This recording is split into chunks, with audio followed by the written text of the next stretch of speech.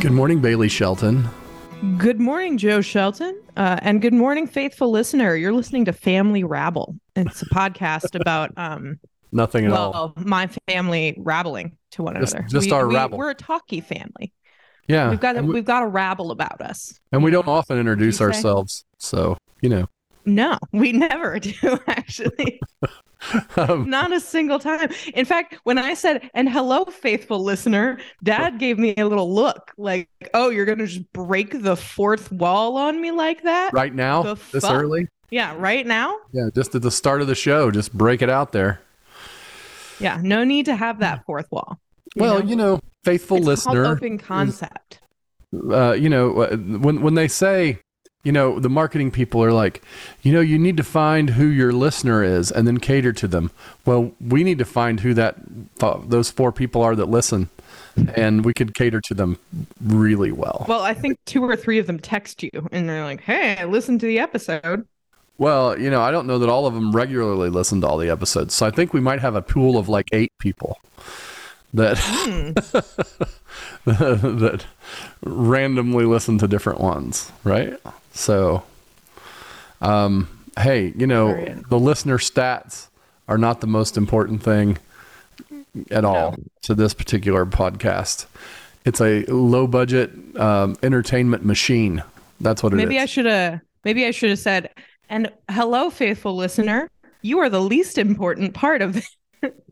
Maybe that would have helped our demographic enjoy the show. We rather steadily get 4 to 8 listeners on each episode. So yeah. I guess some of them are less attractive to folks. When we were talking about square that one only got 3 listeners. Don't call our listeners unattractive. No, not them. I was talking about us. Apparently, the topic of square dancing was not big for our entire audience, and we lost 25% of them on that. Maybe it was a bad week.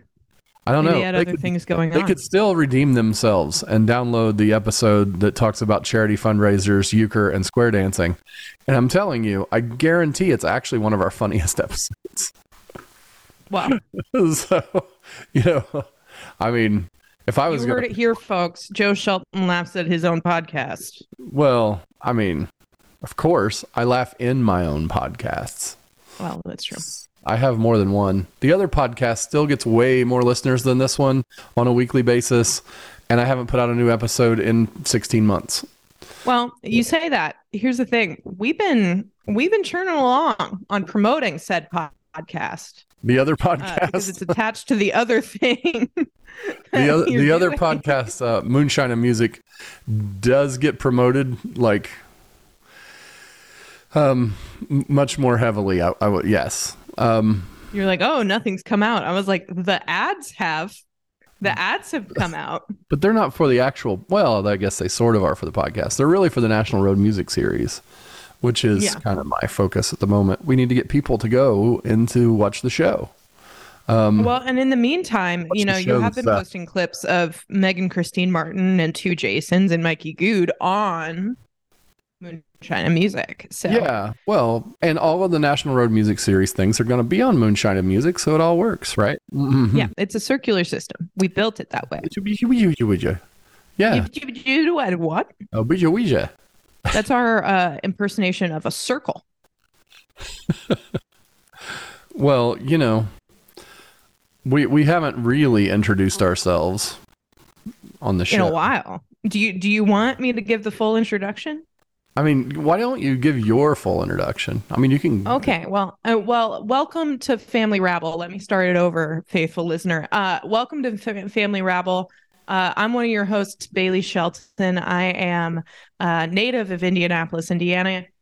I was actually born in Muncie, Indiana. Fact that I am reminded of frequently because go and you Hoosiers.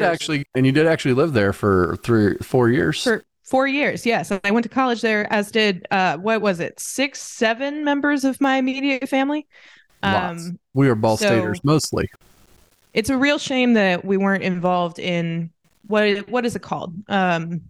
Rushing fraternities at all, because I would have definitely been a legacy pledge. None of us were none of us were in a fraternity or a sorority. Not a single one. No. Instead, I was a legacy to the journalism program and the telecommunications program, which is where I graduated from in 2020, year of our pandemic, 2020. 2020 and the year of our pandemic. That, I've been working. As I was always an RT little last, I graduated and started doing freelance graphic design, photography, and copywriting, which is still what I do. And editing. For a publication called Stick and Hack, and also for my father, and a variety of other clients. I recently for Not Less Entertainment, just because I own that. Sorry, for Not Less Entertainment, I which is my last name backwards. Yes. For those of you keeping track. Yes. And so currently I live in Glasgow, Scotland, because the company I work for has to do with golf. And I have lived here for since July. So we're coming up on 9 months now, I want to say. Look at that. Is that math right? I feel like the math's not right. I feel like it's less than 9. I feel like it's impressive. Yeah. Yeah. So I live in Glasgow, Scotland. It's almost 10 months, photos, actually. Still writing. You're roaring up on 10 months here at the end of the month. Oh. Yeah. Whoa. Okay. I don't feel like it's. I feel like May is 10, and then June is 11, and then actually, no, you're right. Yeah. Because I moved at the top of July, so my 1 year is in July 4th weekend. So right. But yeah, here nor there. Since I've lived here, I've gone to the 150th Open at St. Andrews. I went to the Women's Scottish Open in Dundonald. I've gone to, France and London and Ireland. And I'm really hoping to get to Germany at some point because it sounds cool and I have some friends there. And then I've also been doing a lot of illustration, a lot of photography. I mean, your brother was there for 2 weeks and he visited more countries than you have. So, my brother was here for 2 weeks and he saw me for 3 days out of that total. So yeah, he bounced around the continent for sure. Yeah, he also has quite a bit more capital than I do, in general. So, well, yeah, he didn't relocate a cat to Scotland, which was. Well, definitely that is not the reason. He makes more money than me. He did physically relocate the cat, but he didn't pay for such things. Yeah, he also elected to double major in biology and chemistry and now works at a lab. And because he's not working in a creative field, he makes a good, I want to say $20,000 more a year than I do. So, well, you don't have to put his salary out there. It's okay. He can handle it. As long as they don't know my salary, they don't know his salary, but they know the comparison, which is the important part. They're guessing at yours now. The interesting thing, though, about it all, I guess, is that you are very good at graphic design and writing and editing. That is true. I am good at what I do. That's why I do it. I feel like I would not be very good at testing lab samples, for example. I don't think you would last more than 15 minutes because that is not. I don't really like doing things I'm bad at. Yes. It's not your game. I get it. No. Yeah. But I am Joe Shelton and I am the proprietor of Not Less Entertainment. And I have I've been playing music in many states on many different nights, over 1,000 shows now. I think I'm at 1,024. And the songwriting, I have 4 albums that are out there that I've written most of the songs on. I think I've maybe recorded like 2 songs that I didn't write at all. Like most of them I either co-wrote or wrote. And the other ones that I did that were written by the guy who generally co-writes songs with me, which is Todd Blower. So, all original music that I put together. And I host the Moonshine and Music podcast, which is much more popular than this one. But it's all about original music and Our tagline is the best artists you have never heard. So it's a lot of fun doing that because I have a lot of songwriting friends, and it's really cool to get them out into the world, and that's a lot of fun. And we also have a lot of fun with the show. We do a lot of goofy things sometimes, including my friend who's a comedian that works on the show. His name's Brent Lee Smith. He also doubles as cameraman, grip, like stunt double, whatever we need him to do. I mean, I was going to say that was, I PA'd for you for a while. That's kind of every role on that show. So yeah, there's all kinds of roles because it is a video show as well. Although, we have made things more compact with the use of Zoom, sometimes, but, this year we're not doing that. We're going to be doing full on productions over there, in conjunction with, Joiner Homes and Domino's Pizza, who are sponsoring the shows at the National Road Music Series at the Rick's Theater in Greenfield, Indiana. So we have a lot going on now. During the daytime, I'm actually a software engineer for a really large major corporation, and I work completely remotely. So it is a great thing to work remotely. I love that. I do not endure offices super well, and I was in one for like 25 years. So it's really great to be working completely from home. Although I didn't completely work in an office even before the pandemic. I was probably like a 50%er on that. So right. But that's I guess our introductions. Now, what we're going to be talking about all the time, if you've listened to any of these, is basically us, like just whatever the heck's going on in our lives at the moment. And so you get to be like a fly on the wall as Bailey and I catch up, as she's across the pond and I'm still in Indianapolis. So yeah. So I also wanted to mention that you are like the Hoosierist of Hoosier, like I guess I wouldn't say, and not in a stereotypical way, but as in like you are one of the few people who like owns and absolutely loves where you're from. Like you found a real like home in it. Like you love Greenfield, you love Indiana as a whole, and you've and Indianapolis. I feel like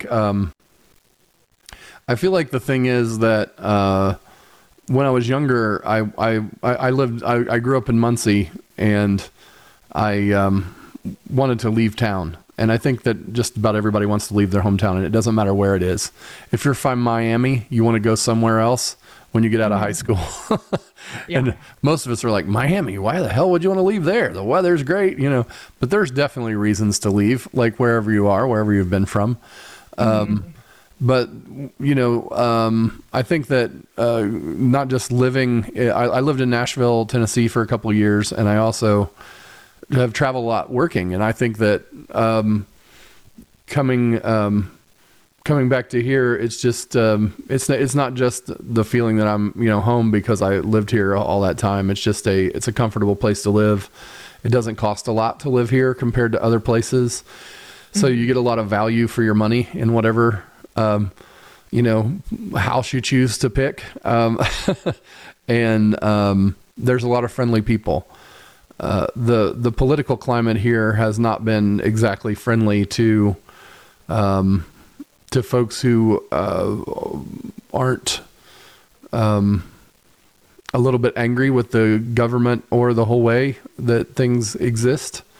And I think that that's really unfortunate because it's, to me, when people are unhappy with our government, it's because government just isn't listening to them, not because of a party or another party. And I think that what has happened is that a lot of people who are just angry have centered around one of the parties lately, and that has caused us to have political unrest here in Indiana. And I think that we have to just be cognizant of that and try to be nicer to each other. Because it doesn't really matter which side of the spectrum you're on. The thing that was really cool about Indiana always, as I was growing up, and even now, when people put that stuff off the table, everybody's just really friendly, and that's why I like it here, because the people, not definitely not the weather in the wintertime, and our terrain isn't particularly what you would call, oh, wow, that's incredible. It's awe-striking. I mean, it's it's not. Central Indiana is largely flat. So and that has a beauty in its own way, but it's not something that you go, oh my goodness. Like, if you go out to Arizona and look at the Grand Canyon and you sit there, if you've been someone who's lived in a cornfield all of his life, the first time you step up to the edge of the Grand Canyon, your jaw is like laying on the bottom of the Grand Canyon because it's incredible. And right. It's not just incredible. It's like one of those things where they try to show you photos of it your whole life and tell you how cool it is and how big it is. And it completely is bigger. It completely is cooler. I went to see like the Grand Canyon IMAX theater thing, like back in the 90s. And I was like, wow. And then I went to the Grand Canyon and I was like, oh my God, it didn't do anything for it. Like, I have a similar story, by the way. Yeah. So when I want to say I was maybe like 16, there was this show on television that Mark Hamill actually was the voiceover guy. He was like the host of it. It was called like Modern Marvels of Man or something. And it was like each episode they would talk in like a documentary style about like a different man-made construct that was like crazy feat of engineering. And the one that I always remembered was the Chunnel, right? The train underneath the English, like the tunnel that runs underneath the English Channel. And you've ridden that, right? I have ridden it. Yeah. And the first time I rode it was when I was 18. And I remember like literally like, it was like my grandma was sleeping across from me and I was just like bolt awake, staring out the window at darkness going like, we're under so much fucking water right now. Like just insane, like an insane level of water. And so the Chunnel runs from Calais to like the English coast. I forget what town it is because basically it's like there's not a stop between Calais and London. But like the way it was built was that they had two like never before seen like high pressure drills that like would like worm their way chomping and then shit out the dirt behind. Like, and they had to like rotoscope it perfectly with like GPS tracking in order to make sure that the two sides lined up, because if they missed each other, like redirecting the tunnel was going to cost like billions of dollars, right? So the real impact of that is that the technology used to build this railway is like that massively affected like all we know about like GPS tracking telecommunications, like an impressive feat of engineering. What I didn't fully understand was how much fucking distance that is. Okay. So it's a 45-minute boat ride across where it crosses. And I recently took the ferry from a different port, like down the coast of France, that was actually like, because of the angle, it was like a 4-hour ferry ride. And 4 hours on the English Channel makes you understand why like pirates were able to like have an entire industry up and down that bitch. Like, like you're like, and why there were all kinds of wars in that area. Yeah, you're like, this is a massive amount of water. I thought that this was not that much water. I knew it was bigger than a river. Isn't it like 90 miles across there? Or how many miles is the English Channel at its closest point? I can't remember. At its closest point, I think it's close to 90 miles. It's like just far enough that if you swim it, it's like a impressive feat. Well, somebody like people have swum it, but like that's Yeah, like, it's like insane to me to even try. Like, because it's basically like open ocean water. Okay, so the closest point is 21 miles. Yeah. So that's like there's like a little tip of France that sticks out quite a ways.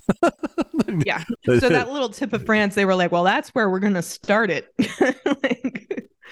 So that's you're talking about the little tick. I'm pretty sure Calais is on that little tick. At its widest, it's 350 miles. So like at the thinnest point, it's 21, and at the widest point, it's 350 miles. Yeah. So like that 350 miles, if you can imagine, is where Sir Francis Drake was like fucking raiding ships. Because there's a lot of space there. I mean, 21 miles is a long way too. It's not like you can see France from England. No, it's not. So, it's not close enough to see. Like when people swim it, there's a boat running detail along their swim, because there's a very good chance that if you're in like the middle of the English Channel, you like get that distance blindness and you don't know which direction you're swimming anymore. I just because I was Googling the width, this story popped up about this ultra marathon swimmer who has swum the English Channel 4 times. Like it's the record without stopping. That's insanity. So that is Sarah Thomas. Sarah Thomas, an American ultra marathon swimmer. And then said, you know what, I'm going to just turn around and go back. She did Forrest Gump with swimming across the English Channel. And I was swimming. She did it 4 times nonstop. 54 hours of swimming. Yeah. And when she rose out of the seawater, she had lost 20 pounds. I don't know about that, but well, I don't know about that, but I bet he was also stung on the face by a jellyfish. Ah. Yeah. Sarah Thomas, why? So like, I mean, this, the other thing you have to think about if you're swimming the English Channel is this is an open body of water that goes into the ocean. So there are plenty of creatures in there with you. Yeah. And some of those creatures are not super friendly, like jellyfish, for example. Well, so like one of the things that, like one of the people I met on the ferry ride, she likes to head to Dieppe, France just for the weekend. She like lives near Brighton in the south of England, and they have daily ferry rides. So she just takes the ferry ride over the morning, gets an apartment in Dieppe, hangs out on the coast of France for 2 days, and then heads back on Monday. Okay. And she was like, yeah, a lot of the times when the weather's right and the season's right, there'll be dolphins that like swim beside the ferry. And I'm like, that is insane. like this ferry has insane. Dolphins with it. That makes sense. Yeah. But like swimming with the dolphins. They're ocean creatures. Yes. So like, you know, years ago when your grandparents lived in Florida, on the West Coast, and your Uncle Tony lived down there, he had a boat, and we would go out in the waterway and the Halifax waterway and into the ocean and stuff. And they didn't call it Halifax on that side on the West Coast. It was the intercoastal waterway. So we went on there, and the dolphins would swim alongside our boat and jump, like as we were going through on the way to the Gulf of Mexico. And the manatees as well. Like, you know, manatees are huge. Like I feel like, like I don't know if you thought they were smaller, but like when I saw them in the zoo, they seemed small. And then I like saw one when we were in Sarasota last time, and I was like, oh, that is like the size of a boat. Like manatees are massive. Yeah, so big. Like the ones that you saw in the aquarium were babies. Yeah, probably, because they're not meant to be kept in captivity. Well, they don't generally keep them in the aquarium anyway. They only bring them in there to nurse them. Manatees are also very slow, and they're also super friendly. But they often get caught up in boat rotors. Yeah, and they get injured. Not the bigger ones, because people see them, but the babies. And so then people will take them in. They'll take them to an aquarium and nurse them back to health, and then release them back into the wild. Yeah, those happen a lot. Also, they do that with the sea turtles.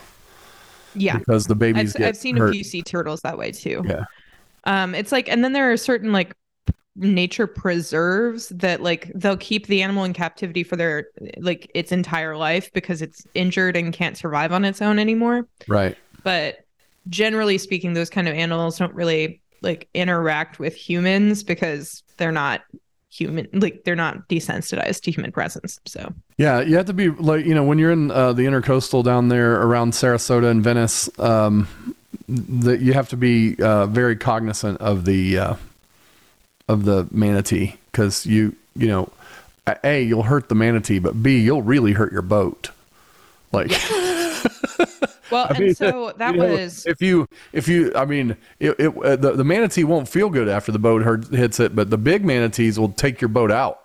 Like, because they're so big that, like, you don't want to be hitting the manatee. That's a bad idea. We even saw one that wasn't that big. It was just the size of like maybe, like, we were in kayaks at the time, so it was the size of maybe like 2 kayaks strung together.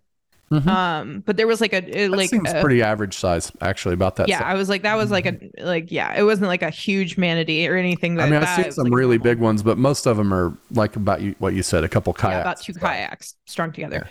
But we saw them because we were in the mangroves. Like, my aunt and I took a kayak tour of the mangrove forest, which if you're ever in Sarasota, I would 100% recommend. Absolutely. It's run by the same kind of companies. If you've ever gone like on a whitewater rafting tour or anything like that, there's like a certain vibe of tour guide that like just kind of travels seasonally to different vacation destinations and runs like boat tours. So actually the guy who was running our tour was a guy who went out west for the summer seasons and did some rafting tours on the West Coast, and then came back to Florida every like off season, quote unquote, to do the mangrove forest tours. So it's actually really, really interesting. Was that around Osprey, or was it? I think it might have been in Osprey, because basically they're trying to, like, the reason that company, and there are a few companies who do it, they're trying to re-establish that mangrove forest. Because a few years ago, they like basically found that it was dying because of how much like human impact had happened to it over time. Well, there's the mangroves also around. I remember that around Osprey, there's a big mangrove forest, and it's also an orange grove. Like, it was not a massive orange grove as well. Mm-hmm. Yeah, there was not an orange grove attached to this one. I think this one was literally in Sarasota Bay, I'm pretty sure. But literally the thing about that mangrove forest is that mangroves, like the way that the fresh and salt water meet in that mangrove forest is a natural mosquito repellent for the cities. So like there were a whole bunch of different like reasons to reestablish that mangrove forest, and that's what they've been trying to do for the past few years. They like mangroves are a really good mosquito repellent, as are bats, and bats love to live in mangroves. In mangrove forests, yeah. Yes. But basically, on because that tour, the mangroves are really thick and it becomes cave-like underneath them. And so bats are attracted to through them. There are like a few heritage trails through the mangrove forests where the roots have like established waterways into like a mangrove cove in the center. And there are a cave few, underneath the mangrove who live there. Yeah. So it's like you go through the cave of trees in a very specific way, and then you come out and it's like this bay surrounded by trees, and yeah, cool. I could use some mangroves out back of the house. Like, I agree. I don't really want the bats, but the anti-mosquito thing I'm good for. Yeah. I recently, nice. we were talking about this yesterday. Sarah and I were, out near our fire pit trying to think of what, cause there are plants that you can put in that like repel mosquitoes, and there's a lake back there, right? So there's a lot of water. I'm trying to think of, it's they use the essential oil from it to make those candles. But lemongrass. No. Because we looked that up. Lemongrass and citronella. Citronella. So citronella plants are what we used at the St. Louis Opera Theater, because it's also most of St. Louis. I don't know if you've been in a St. Louis summer. I have many times. Yeah, that shit, first of all, sticky. And second of all, it's like basically the entire city of St. Louis, dear listener, is a riverbed. Very similar to Indy in terms of its climate. But you have it's similar to Indy. It's just more fucking humid because it's like it's on the bank of the Mississippi River. Yeah, the Mississippi is quite a bit bigger than the White River that runs through Indy. So yeah, I hear you. Yeah, so because of the Mississippi, Mosquitoes fucking love St. Louis in the summer. And there's really nothing to cut through it, except for having maybe 200 cilantro or citronella plants. You know what's honestly interesting about, like, the worst mosquito place I've ever been is in Tippecanoe State Park, which is just north of Lafayette. Yeah, because it's right on the Wabash River, right near it, and it may be a tributary. It may not actually be the Wabash, but it definitely is real. There's a river running through the park, and the amount of mosquitoes there are, I mean, there's more mosquitoes per square inch there than anywhere else on the earth. I'm convinced of it.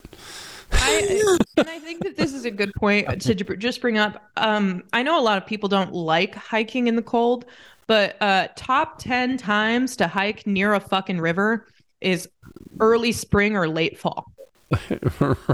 After the first freeze.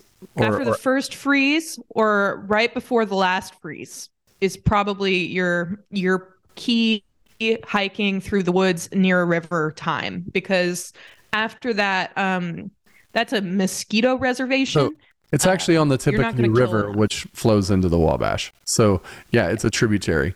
So the Tippecanoe River, it's called, because it is called Tippecanoe River State Park. I was just like, abbreviating, but I looked it up here and I'm like, what is the name of that river? Yeah, it's the Tippecanoe River that runs through there.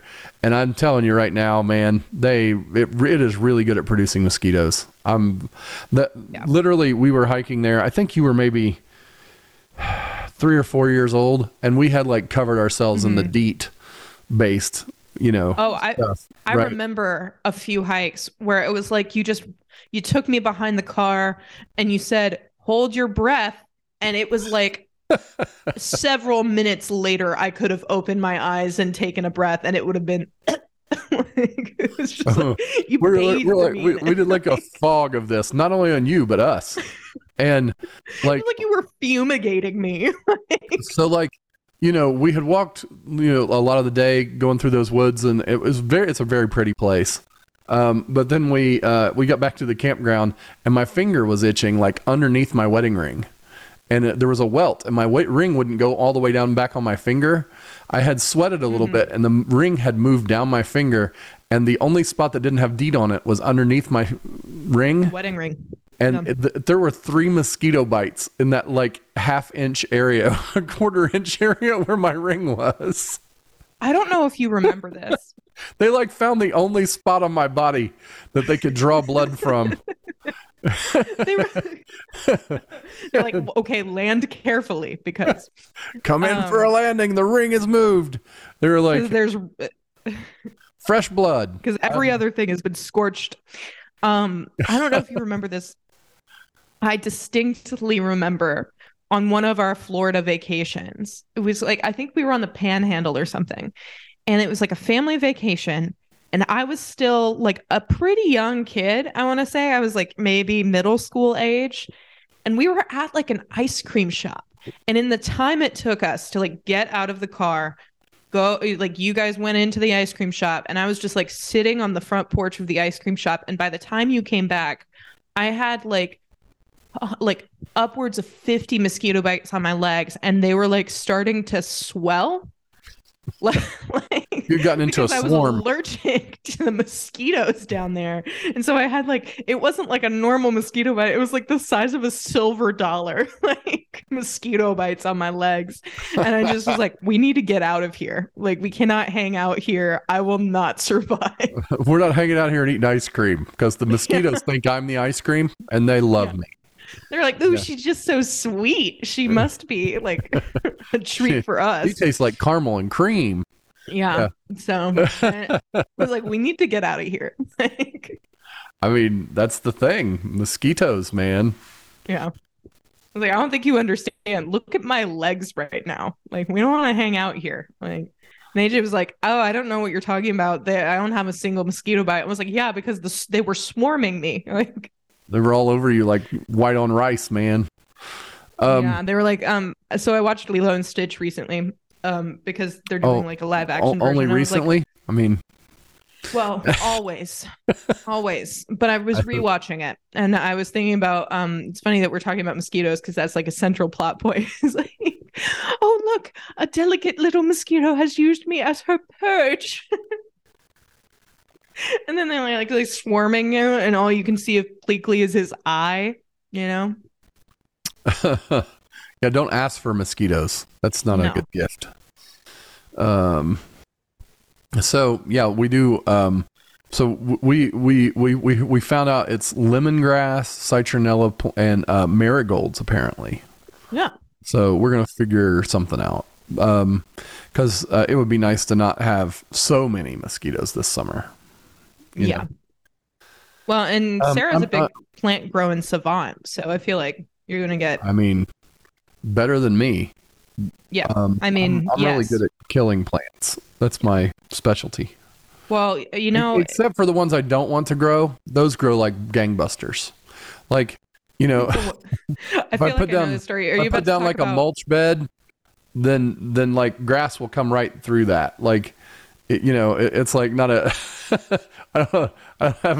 I have no problem growing stuff through mulch, like even if I don't want it to grow. Yeah. So I composted when I was in college. I composted for maybe 2 years. I had a compost bucket out back, and was planning on donating the compost. And then I moved out of that apartment, that house, 6 months before. Like I ended up moving back in with my parents. And when I was packing, I didn't think, oh, well, let me take care of the compost pile. I just kind of abandoned it. Nice. And good job. One of my former roommates texted me maybe 3-4 months later, once the ground had thawed. She was like, "Did you know you're growing sunflowers and tomatoes?" I was like, "Oh, am I?" And it was because the compost had the seeds of whatever I had been making that year, and it grew into the compost bucket. And so when that roommate moved, she was like, "Do you mind if I just take this with me?" I was like, "I don't know why you're asking my permission. I didn't park it. I abandoned it." So you pulled out a line from Stripes. Now. Yeah. There. That's nice. Yeah. I love it. Thank you. We're not parking it. We're abandoning it. No, don't. You can't park here. It's a loading zone. Oh, don't worry. We're not parking it. We're abandoning it. I love that, as if it's better. It at least clarifies why I don't care that it's a loading zone. The guy that doesn't want you to park there, however, is still shit out of luck. Yeah. You're gonna have to call a tow truck regardless, but you might as well do it right now because I'm not coming back. Yeah. Oh, you're gonna threaten me with towing it? Yeah. Yeah. I always thought, I always thought that the funniest part of that is the technicality of that is that guy was like, you know what? Sell it for scrap metal. I do not care because I'm not going to pay for it to come out of the pound ever. So. They left the keys in it. So yeah, they did. You could just drive away. That's a free car. Cheers, buddy. Cheers, buddy. The thing is, though, you should always be suspicious when someone's doing that because probably a piece of shit. It's probably going to be more trouble than it's worth. That's honestly, my guess. Yeah, probably. It's a 3-step process. You take the keys, you drive it to the nearest mechanic, and you say, "How bad is it?" And then the mechanic tells you, and you're like, "Okay, well, it's a free car." And then you think about it, and you go, "Okay, I'm gonna find a junkyard if need be." So, my dad, this is actually along those lines. He had my uncle. My uncle Bud had this Ham's beer van. It was like a Ham's beer delivery van, from on the side of it said Ham's beer and all that stuff. And I think it was a 1963 Dodge cargo van. Okay. Okay. Well, my dad liked to go fishing and camping and stuff, mostly fishing. And so he was at the time looking for something to be able to just like store all the gear in and then just be able to take off and go, right? And Bud had this van, and he was like, I'll sell it to you for $400 as long as I never have to look at it again. And that's a red flag. So Dad bought it from him for $400, and then we had it, I want to say 4 or 5 years, right? And John and I used to use it to deliver the newspaper routes because it had plenty of space in the back, so, and we had 4 newspaper routes. So and John at the time had a Mustang, he had like a 79 Mustang, and it was a piece of junk, like one of the worst cars that I ever remember our family having, anybody in our family. Like that thing was there was always something wrong with it. It was a Ford, and the acronym that we used for it was Fixer Repair Daily. And it was literal with this 79 Mustang, biggest piece of junk ever. Okay. So the car was always broken. So John was always driving the beer van because, it was transportation, and it was much better for the paper route anyway, because there was a lot more room to put all the papers in it than there was in the Mustang. Yeah. So the thing about it was one of those flat front vans, and the engine of the van was in between the 2 front seats. Okay. So there was the engine was there, and there was like a flat platform on the top of it, and it was a pretty wide thing because it was the engine that ran the whole van. Right. Mm-hmm. So when it started up, the engine was in the compartment with you. You're sitting next to the engine, on either side of it. Right. And if it started to smoke or something, that would all come right into the, the way you worked on the engine was to open that thing inside the van. And okay, you could check the oil while you're sitting in the passenger seat. All right. So this thing was wacky, and the front of it would open and you could get to the radiator and things out there. But mostly the engine, you had to work on it inside the van. The thing was broken. That thing, it actually was more reliable than the Mustang by a lot, but it still had its issues. And every once in a while it would smoke or whatever. You'd be stuck in there with it. The cool thing about it was, in the summer it was awful, cause it was hot. The engine's next to you. Right. And, and obviously it was built in 63. There's no air conditioning in this thing. Right. And so we would open the side door on the van and, and have all the windows rolled down. Right. Yeah. And so we called it the Hams Bomber. Yeah. That's a good name. Yeah. That's a good nickname for a car, So this thing, they decorated it and ran it in the parades for homecoming and all, all kinds of stuff. And then Dad got a conversion van. I think it was 86 or 87 or something, maybe 87. He got this. It was like a 78 Ford Econoline van that had been decked out inside. It wasn't a cargo van. They had they had taken a cargo van because they didn't have, there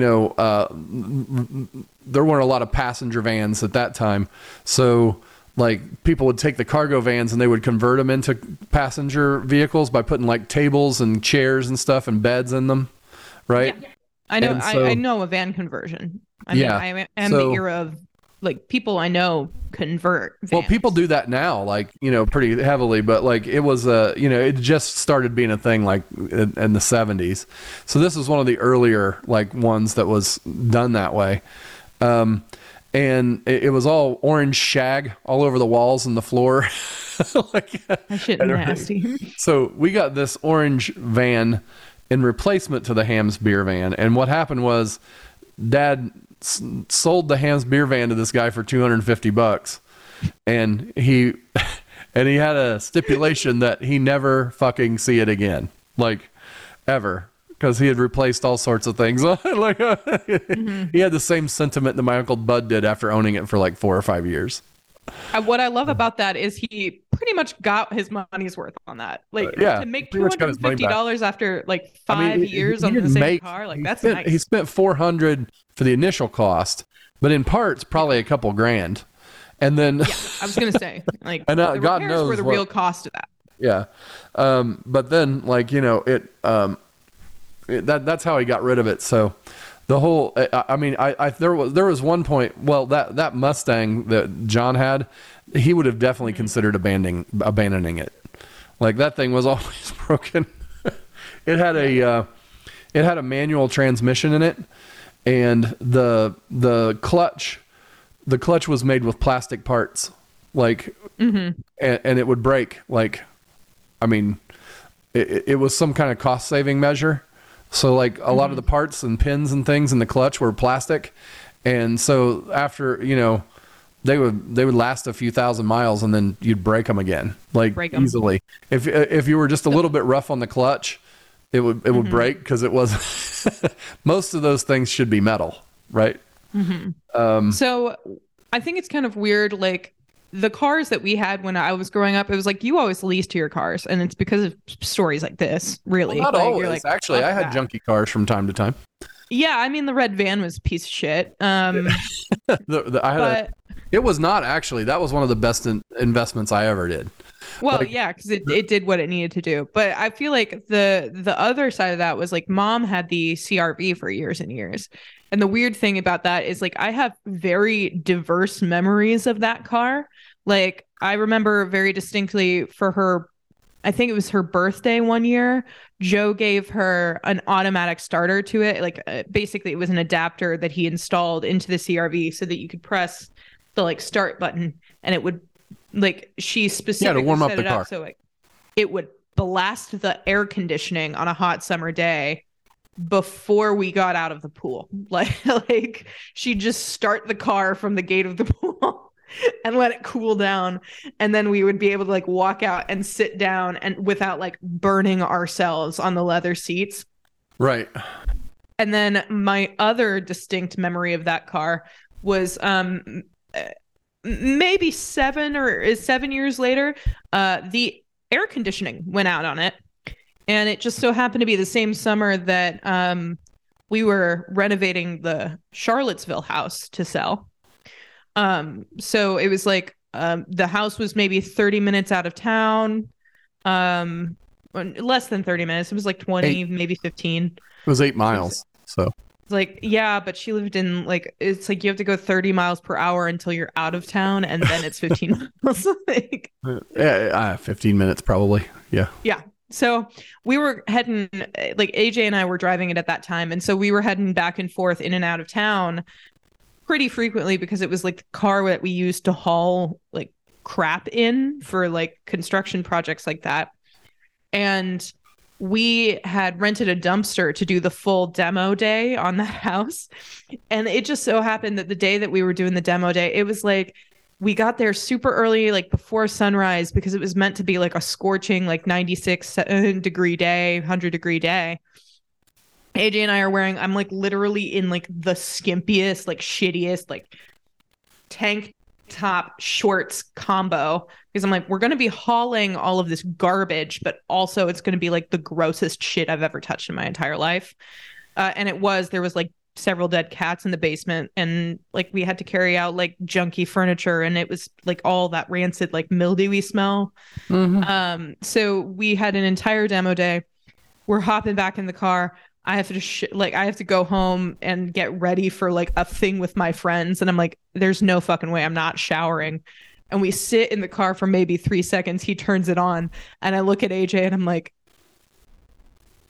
the AC in this fucker doesn't work, does it? And he goes, no. And I'm like, okay. And I just like immediately started rolling down every single window before we even like took off.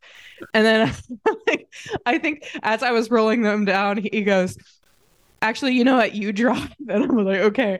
And I'm going down the highway, and I just like out of the corner of my eye, I see AJ hanging his head out the window like a fucking dog, like just to get a breeze, like because we're both like melting. And I was like, this is the worst I've ever smelled. And he's like, yeah, I know. That's why my head's out the window. I don't want to smell you. Yeah, he's like, I'm smelling you. I'm smelling myself. I'm hot. So I had this 87 Chevy Celebrity wagon that I bought in like 97. I bought it right around the time you were born. Mm-hmm. And it was a absolute piece of trash. We were just dead broke. And the vehicle, I think I bought it for $400. And that was really cheap. I mean, obviously, but our other car was like it was like a newer car, right? And so it had like, it was nice and all that, but that car was not, and it was the one I drove. And I drove that thing. It had like a top speed of 64 miles an hour. Okay. So like literally if I put it all the way on the floor, like just slammed it to the floor, it would go 64 miles an hour. So when I was on the interstate, the speed limit is 70, right? So you could get it up if you had the right kind of conditions to maybe 66, 67 miles an hour. Okay. So I put it completely on the floor. Like I would get out on I-70, literally have it floored the whole way anywhere I was going. Right. It was like driving a go-kart. You know, you get in the go-kart and you just put it on the floor. Like, yeah. Right. Okay.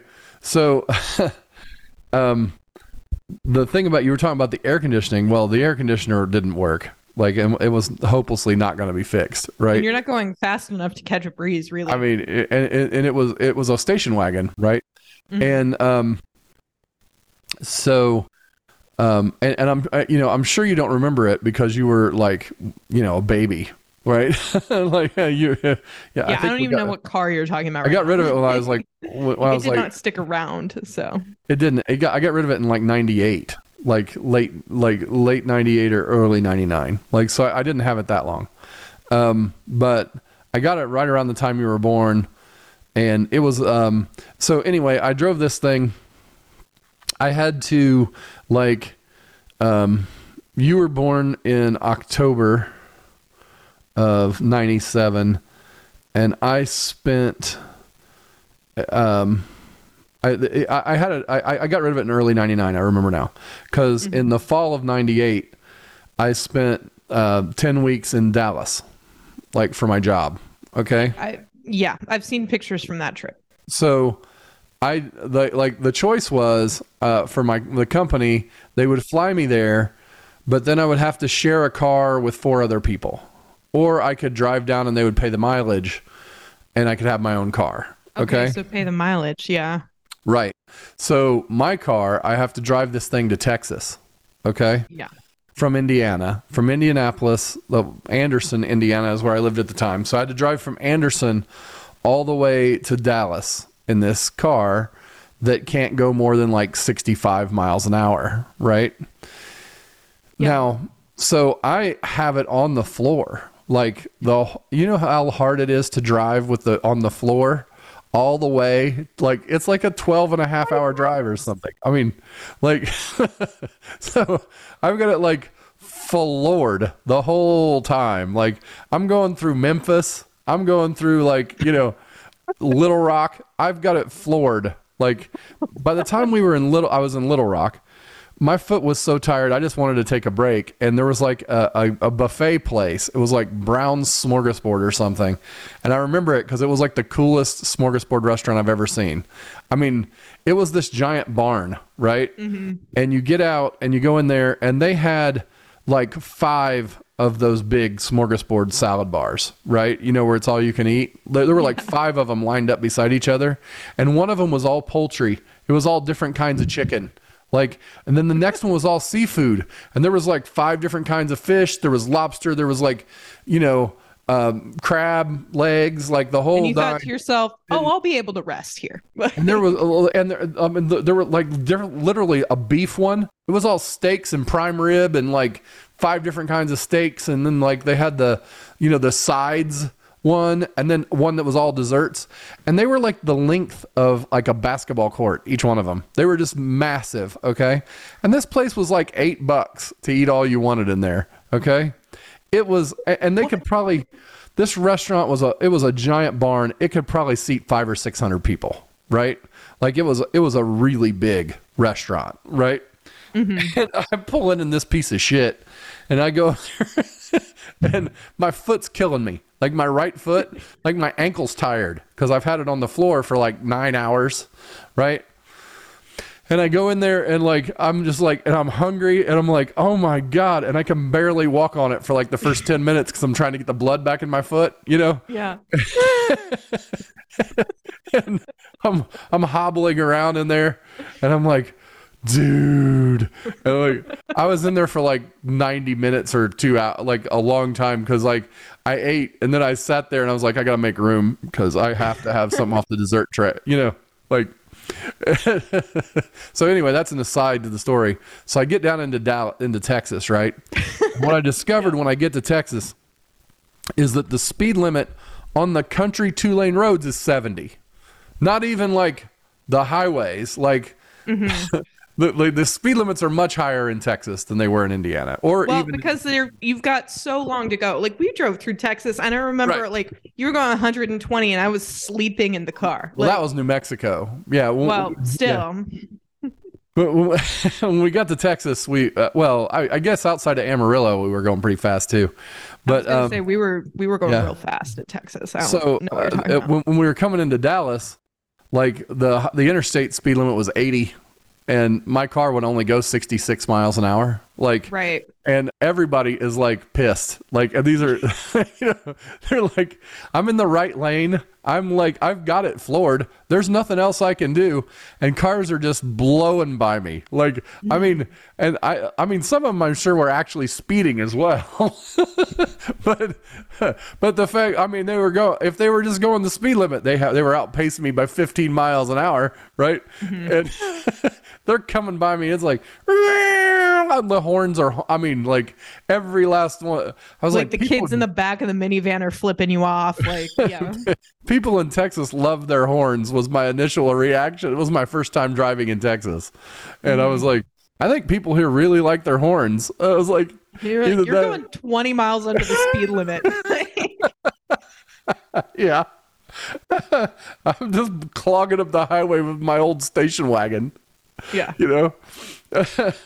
And the whole time we were there, like, you know, there would be different nights where people would want to go out and, you know, that I worked with, because it was like a group kind of project, and there were like 20 some of us in the project. It was like an inaugural thing that they did at the EDS, which is the company I worked for then. And so we're all staying in these company condos, and they'd be like, you know, hey, let's all go out to dinner or whatever. And they're like, you got a car you can drive? I'm like, well, I want to give you a couple caveats. First off, we're in Texas and it's 106 degrees and there's no air conditioning in my car. And secondly, it'll only go 65 miles an hour. And they're like, oh, baloney, it'll go faster than that. You're just messing with it. I'm like, okay, I'm not messing with you, but okay. I mean, if you want to drive you, but I'll drive, no problem. But that's yeah. Because, I mean, the station wagon, we could fit like, you know, there were like 3 rows of seats and such, right? Mm-hmm. So we could fit like 8 people in there. But it was an inferno in the back seat of that thing because the windows didn't come down back there. I can relate to the negotiation of carpooling when everybody has a car. Because, you know, I drove the truck for a really long time. I remember one of the earliest arguments I ever had with like the group of girls I lived with was during the summers or one of the breaks, we planned on driving down to meet one of our friends in Cincinnati. And we were planning the route. And I was like, well, one of us lives in South Bend, one of us lives in Zionsville. I live in Greenfield. And then we've got Torrey and Cincinnati. That's the destination. It was like, here's the order in which we need picked up based on that route. And then they were like, you don't even know who's driving. Like, what if you have to drive? Can we park our cars at your house for 2 days? And I was like, there are 4 of us. I drive a truck. So we got a few options. If you want to sit on a lap for an hour and a half to get down there, or hang out in the back in the bed. But you got to understand that we will be splitting the cost of gas. And my truck I've checked it before. It gets 17 miles to the gallon. So it is a truck. I would prefer it if we took someone else's car. Like,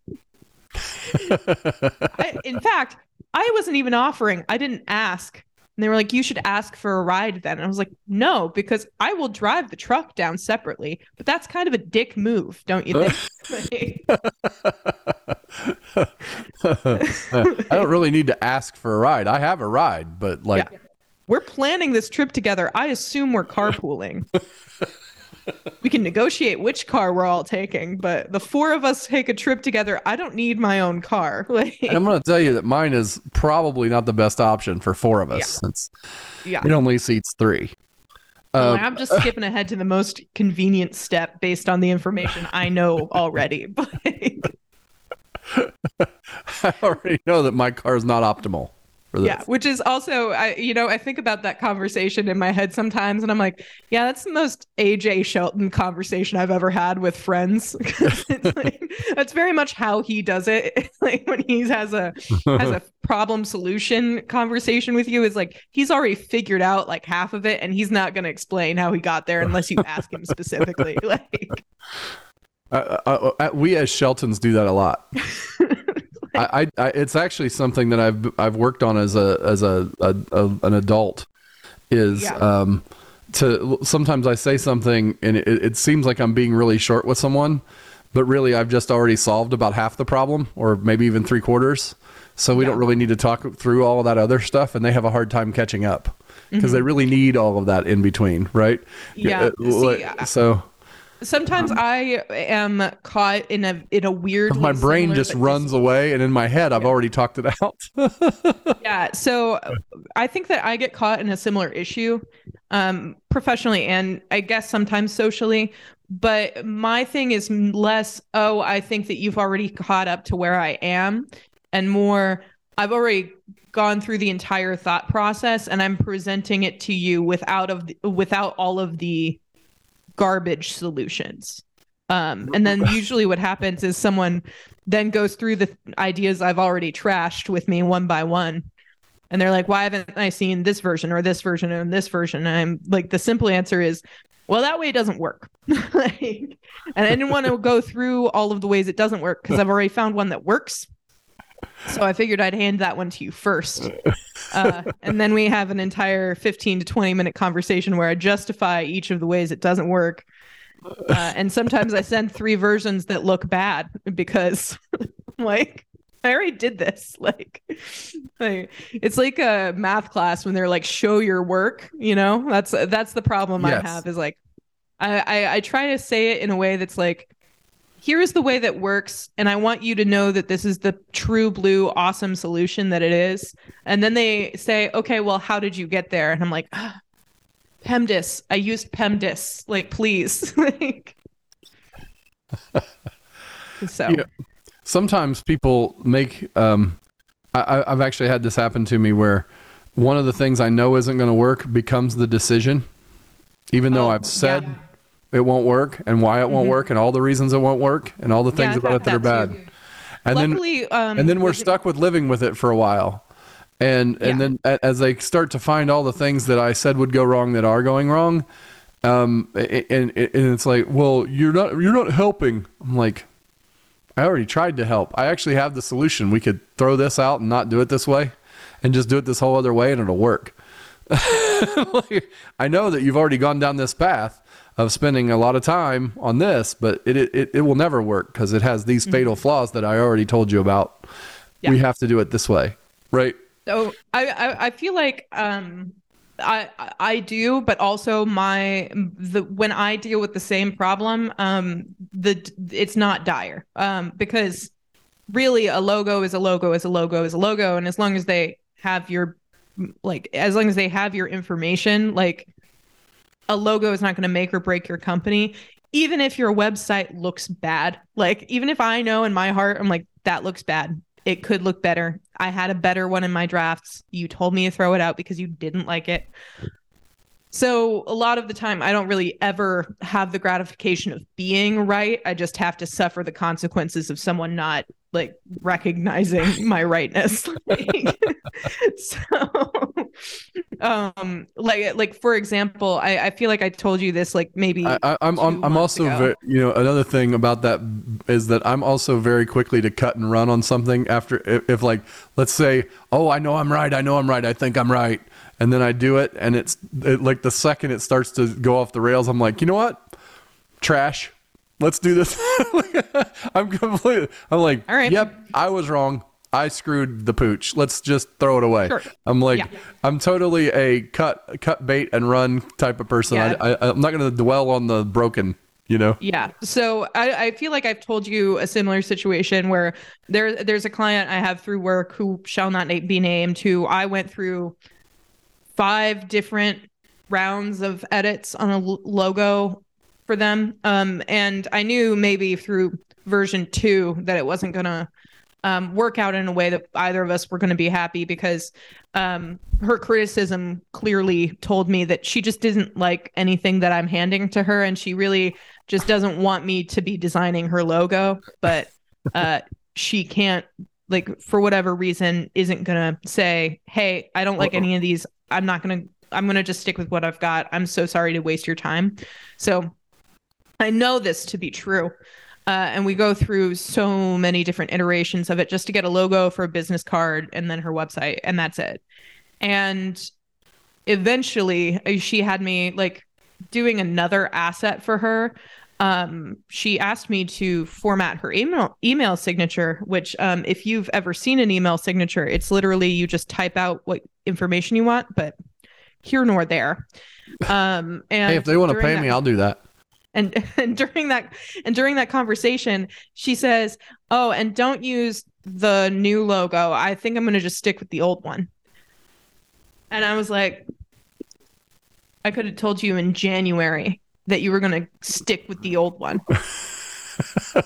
I was like, there's no point in me designing anything for you. You're going to use the old one. I know that. You were signaling to me the entire time that no matter how good of a logo I handed to you, you were going to use your old one. You didn't really not like it enough, and you didn't like anything I was handing to you.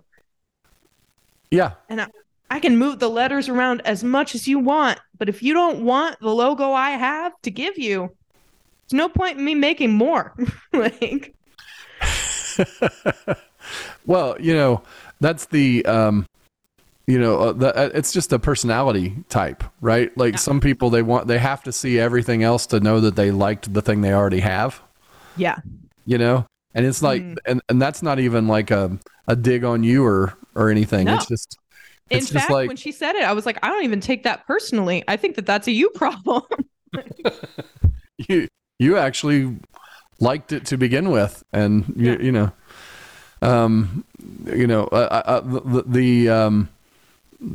that's kind of a thing as well. It's like tough to come up with your own logos and stuff all the time. Like, you want something that's just fabulous, and you have in your mind that there could be something really incredible, and then you see what it is and you're like, wow, this is really just a thing that I put on a business card. Like, yeah, I'm not blown away by anything that I've done here. Like, I think that sometimes that is, like we call this podcast Family Rabble, so we're rabbling on. It fits. Mm-hmm. Is it the best marketing thing? Probably not. If I'm being honest, right? If I'm looking for a really marketable podcast name, then you might have to like throw out all of your preconceived notions and dig into something that's like researched to be that, right? Well, as opposed to just coming up with something. Well, and honestly, I feel like what we did was we kind of like, we knew we wanted to just be like 2 people who are related talking. And like, that's what this podcast is. And that, like, because really we're just recording like our catch up. And so I think that it's like, we already knew what our product was, and it's not a marketable product, really. like this was not designed to be an audience grabbing, like building podcast. It's a very niche thing. It's something that someone might like if they just like hearing blather, right? Yeah. Exactly. Like, and and little like, it's stories. like a car companion, which is like most podcasts. Totally, this is a car right? companion podcast. Like, I can't imagine. But like sitting it's down. not necessarily like as concept driven as, say, like I listen to a podcast called Normal Gossip, and I love that podcast. It's very well produced. It's also heavily researched. They only do 10 episodes in a season, and the reason for that is like they're doing what we're doing. They're just like chatting, but they do it in a very like formatted and intentional way. I'm guessing they probably have a topic every time too. We don't. Our only ongoing topic is that we're watching the Gilmore Girls. Yeah, and you know, how many episodes did you watch this week? 2. Okay. I did good. I was gonna say, it's like, and I'm way ahead on my episodes, to the point where I think I'm on a different season. So you might be way ahead of me. I mean, the problem is that like it's been a busy time, but I got to. Well, I know I did. I'm positive of it. Yeah. Well, and you know, I haven't watched an episode of Gilmore Girls in like 3-4 weeks. Well, you see, you got yourself ahead of it. Yeah. Yeah. Well, I had a few days where I just like watched it like for a few days. Because I was behind, and then I caught up, and then I was like, damn, I'm having a little Gilmore Girls wash session right now. So right. Yeah. I hear you. But also that show reminds me of like the holidays, you know? Like you know, this is another thing. Like there are certain things that remind me of like family holidays, and they are not like necessarily what I would consider to be like normal, like, oh, it's a family gathering. Like it's not, oh, we're eating turkey and that reminds me of Thanksgiving. It's like I think of Gilmore Girls and I'm like, oh, that reminds me of the holidays. When I am in a house that is very nicely, like, so I went to a bed and breakfast a few weeks ago. It was the first bed and breakfast I ever gone to. And the host was like, no, it isn't. Well, it's the first one I distinctly remember. And I'm like, this is a bed and breakfast. Like, this is a bed and breakfast. Like, you stayed in many of those. Well, so it was like, I was in this bed and breakfast, and the host, who lives there full time, was setting up rooms ahead of like the arrivals that night. And the entire house was immaculate, and it smelled like cleaning. And it like, she was like, oh, here are the snacks. And she's like making me a sandwich in the middle of her cleaning. And then she's chit chatting with me at the kitchen counter. And I was like, this feels like the holidays. Like I feel like it's like the week of Christmas right now. Like I know it's late March, but in my body, I'm like, this is what the holidays feel like. Like I've arrived to the family dinner early. Like that's what's going on. And so you felt like, you know, when you show up at the house, they're just offering you food, and there's like a nice room to stay in, and there's a here's couch. The charcuterie. Here's where to set down your bag. Like, I'm going to go make a bed. And then you say, oh, can I help you with anything? And they go, no, absolutely not. Just kick back your feet and relax. Like, I was like, are you my aunt? Are we related? I know you're from Northern Ireland, but yeah, I understand that. Yeah. So, and then the other one was yesterday morning. I was like out. I picked up a few things. I'm making a dress for Shara's wedding, so that it fits right and looks nice. And I was picking up fabric for that. And I also picked up donuts from this donut shop. Like they're the people who like provide donuts at the coffee shops that I usually go to. And they just opened an actual storefront that happened to be beside the fabric store. So I like stopped there and I got like 4 donuts in a box. And I like took it back to my house and set it on the counter. And then I like took the first bite and I was like, it feels like it's my birthday. I was like, it feels like I'm 12 and it's my birthday and I've woken up to a dozen donuts. I don't remember buying donuts for your birthday, but I mean, it might have. It was like a staple. It was like we would do a dozen donuts whenever there was like a bunch of kids over. You know, Oh so yeah, you do it. because it was easy breakfast. Yeah. Yeah, you do it as an easy breakfast. So we did it for like a few birthday parties, especially like AJ's birthday. It was like we'd have Papa John's the night before. You'd get Yeah. like too Well, much Papa John's. They were there wasn't too much Papa John's for those boys. Like Well, that was impossible.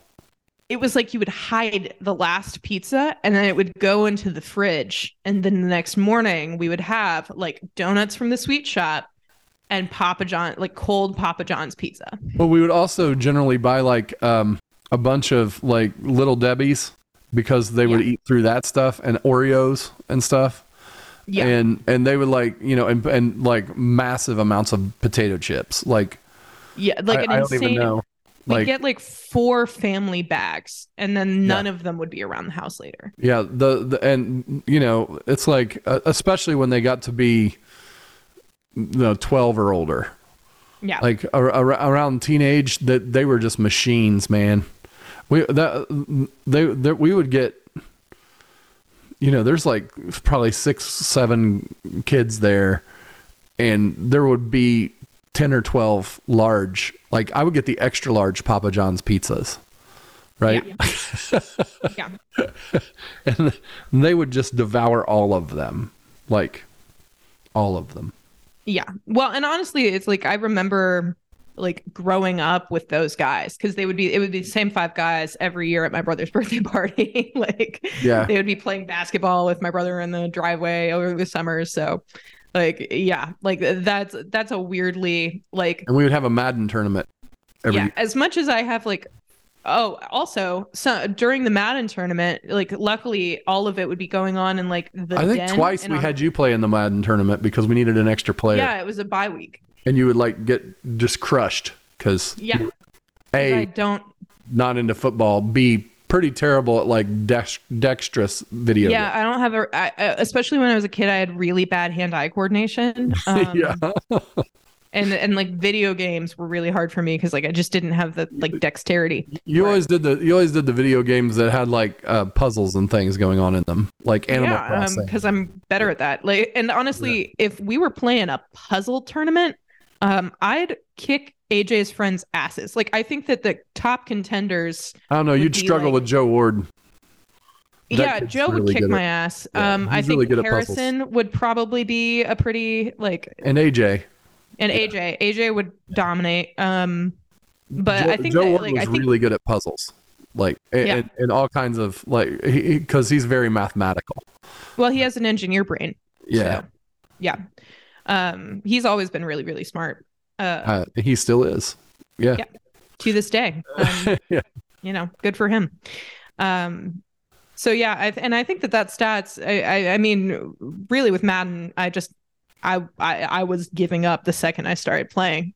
But also it was fun to watch you play though. I remember one of those birthday parties. At AJ's birthday party, I watched Spirited Away for the first time one year. So that was a great moment for me. And then another year, you were taking over a different TV somewhere else. Yeah, I was like, all right, well, I have 2 hours to kill.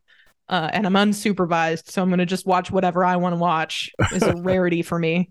And then the other one I saw for the first time was Zombieland. First time I ever watched Zombieland was during one of AJ's birthday parties. That's a fantastic film. I love watching that one. Yeah. I also remember, and this is going back to the puzzles thing. Part of the reason we didn't play puzzles, we found out pretty later on. I think it was like his 16th or 17th birthday. All the boys were over. And they were like, oh, well, let's play Cards Against Humanity. And I made Trevison cry. I think it was probably 18th birthday. Well, I remember one of the like it was like I played a really good like combo and AJ picked mine because it was really funny. It was like maybe Joe Ward, Harrison, and AJ laughed really hard at it. And then they gave me the card. And Trevison was like, that doesn't even mean anything. I don't even know what it means. And I was like, well, if you were illiterate, you'd know. And it like devastated him. It was That's mean. I know. I was very mean. I was 14 at the time. I had all the spite like condensed in my body. 16, but yes. Well, Because I don't think that I was that game didn't come out until about then. That's why. Yeah. Well, I remember specifically at one point, I like looked at him. I was like, "Oh no!" I was like, "I made you really like upset. Like I was just being a bitch. Like that's my bad, man. Like let's play Guitar Hero over it. Like I'm really sorry." I had to actually fully apologize. That would be a good place to get crushed by Jason Wyrick. Yeah. No. Yeah. Seriously. The Guitar Hero like that. Yeah. Speaking of Jason Wyrick, by the way, the first year we had that, he was really good, and then AJ like decided he wasn't going to win the next year. And then we didn't play Guitar Hero anymore. He figured out he played the snot out of it, man, and figured it out. I think we did Rock Band like once. Yeah, I mean, we had all of them. Actually, I still have Rock Band 4 on the PlayStation. Yeah. And I have the old Guitar Hero ones on the Wii. So speaking of Jason Wyrick, I was thinking of him yesterday because I was going through there are a few vintage markets around here, and I was like, oh, let me see what kind of like thrifting I can do. And it hasn't really worked out for me in the past. And yesterday I kind of like unlocked the secret as to why. Because I was in this vintage clothing store, and the racks were populated with it was like clearly marketed towards like men who are into like Y2K fashion. So it was like a bunch of jerseys, a bunch of like Supreme t-shirts, and then the racks in the middle mostly were labeled American vintage, which meant that they were selling like basically the clothing out of your closet, like those giant totes that we would go through every time we move and get rid of things. It was like yard sale finds in the middle racks, and they were for like $50 fucking dollars. Like one of them was a Louisville Cardinals crew neck that they were selling for 55 pounds. Which is the equivalent of like $65. Dude, new ones are like that. Yeah. I'm sorry. I have somebody who literally worked, like went to school there. I was like, I bet Jason's closet is full of shirts that would cost $65 in this thrift store. Like, what the fuck? Well, Jason is back. He's coaching the Louisville Central baseball team. Yeah. Yeah. So, they won their first game this week. So, yay, rah. Congrats, Jason, and your team. Congrats, Jason. Yeah. So, yeah, he's coaching baseball and, of course, teaching. So, Yeah. Well, I mean, that kind of is fitting for him. I feel like that's like, he really has, I don't know how to put this in a non therapy speaky way, but of all of the people I know, he is truly top 10 most self-actualized people I know. Wow.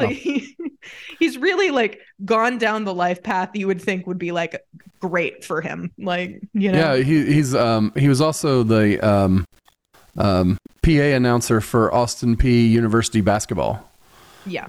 He really wants to do that at the bigger level. He was in the top 5 to be the PA announcer for the Tennessee Titans football team, and didn't get the final job, but he was fabulous on the tryout. They publicly showed the 5 finalists and the tryouts and all that stuff. The guy that got it was he's a national radio broadcaster. So yeah. Well, and I'm sure that that's the kind of thing, if that's the dream goal, it's weird how sometimes you have to go through a different industry in order to get there. But yeah.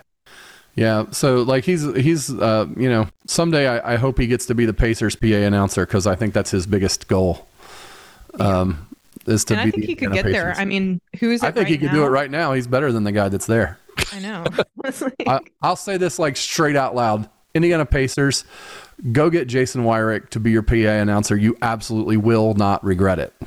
Yeah, nobody's going to be more enthusiastic about that job. There is not a possibility of anybody being even close to more enthusiastic or good at it. Yeah. So. He's the guy that you pick, and he'll be there for the next 30 years. Guaranteed. Mm-hmm. Which is kind of what they look for in a voice like that. Yeah. It's and so good at it, completely and utterly all in. Mm-hmm. on every front. I think he was doing that back in high school too. Like he was like, Yeah, he was at announcing Greenfield games. Central. Yeah. Yeah. So yeah, he's he's not only good at it, but like the Pacers are his team. So Yeah. so, I mean, so when AJ was here, I think when I first moved here, Jason was like, "Hey, it's no big deal if not, but could you please get me a team scarf?" And I was like, "Yeah," and then I forgot. And then AJ was here, and AJ's actually, close friends with Jason, hangs out with Jason, talks to Jason on a regular basis, and I was like, "Oh yeah, you did ask me to do that like 6 months ago, and I didn't." And so AJ brought him back. I think it was Rangers. I think he went with a Rangers scarf or something. But you you could get a like any of the English soccer teams. Like, dude loves football. Yeah. Yeah. Well, I think that the reason we went with Rangers was, well, it might have honestly been, so there are 3 Glasgow teams, really. And I'm going to get this wrong because I do not, like, at one point I need to just deep dive and figure out football, especially since I watched Ted Lasso. And so, like, I feel like I could actually enjoy knowing a little bit about this. Ted Lasso. Ted Lasso. So good. We're doing the little moi hand. We're doing the Italian talking hand. And we're not even Italian in any way. No. It's just it's like a good pasta. It just fits. But there's the national team, Scottish national team. And I believe their colors are blue and white, which would make sense because that's the flag. And then there's the Celtic, and they're green and white. And then there's the Rangers, and the Celtic and the Rangers are town like rivals, basically. So they play a few like in-town games, and for the past few weeks there have been, like, I think it was last weekend we had a Celtic Rangers game, and I was picking up junk food from the chippy below my house. It's like it's like a fried food shop. like it's literally like they just have yellowed sign and like menu signs with a whole bunch of different, like, what would you like for us to fry for you?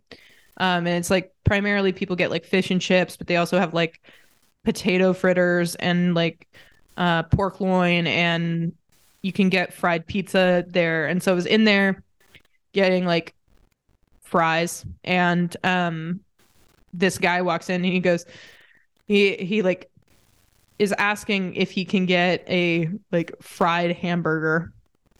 And the lady behind the counter is like, well, that one is for her order, because I was getting like this munchie box. And he's like, okay, what from this case can I get right away? And she's like, you can get pretty much anything in this case. And he goes, well, is she going to have all 3 of those hamburgers? And she goes, no, but she's going to have one of them, and there are only 3. So, like, just so you know, you can only order 2. You can't have 3. And he orders, and then I go, well, I like how you thought like I ordered everything in the case. Like, you thought I was going to walk away from here with like 4 pork sausages, 3 hamburgers, 2 like entire cuts of fish, and like just throw that all in a box. Give me like 5 potato fritters, 3 orders of fries. Like, that's good. Thank you. And he goes, are you an American? I was like, yeah. And he goes, are there Chippies in America? And I was like, no, buddy, no. And like, it took me a little while, and I was like, oh, this guy's drunk. Like, he's coming from one of the bars. He was watching the game. Like, and what finally tipped it off for me was I was wearing a green and white striped shirt, and he goes, what's your sport? And I was like, I guess like the one I know the most about is golf. And he goes, oh, and he like kind of like turns up his nose, and then he goes, there's a lot of golf courses around here though. And I was like, yeah, the sport was invented here, buddy.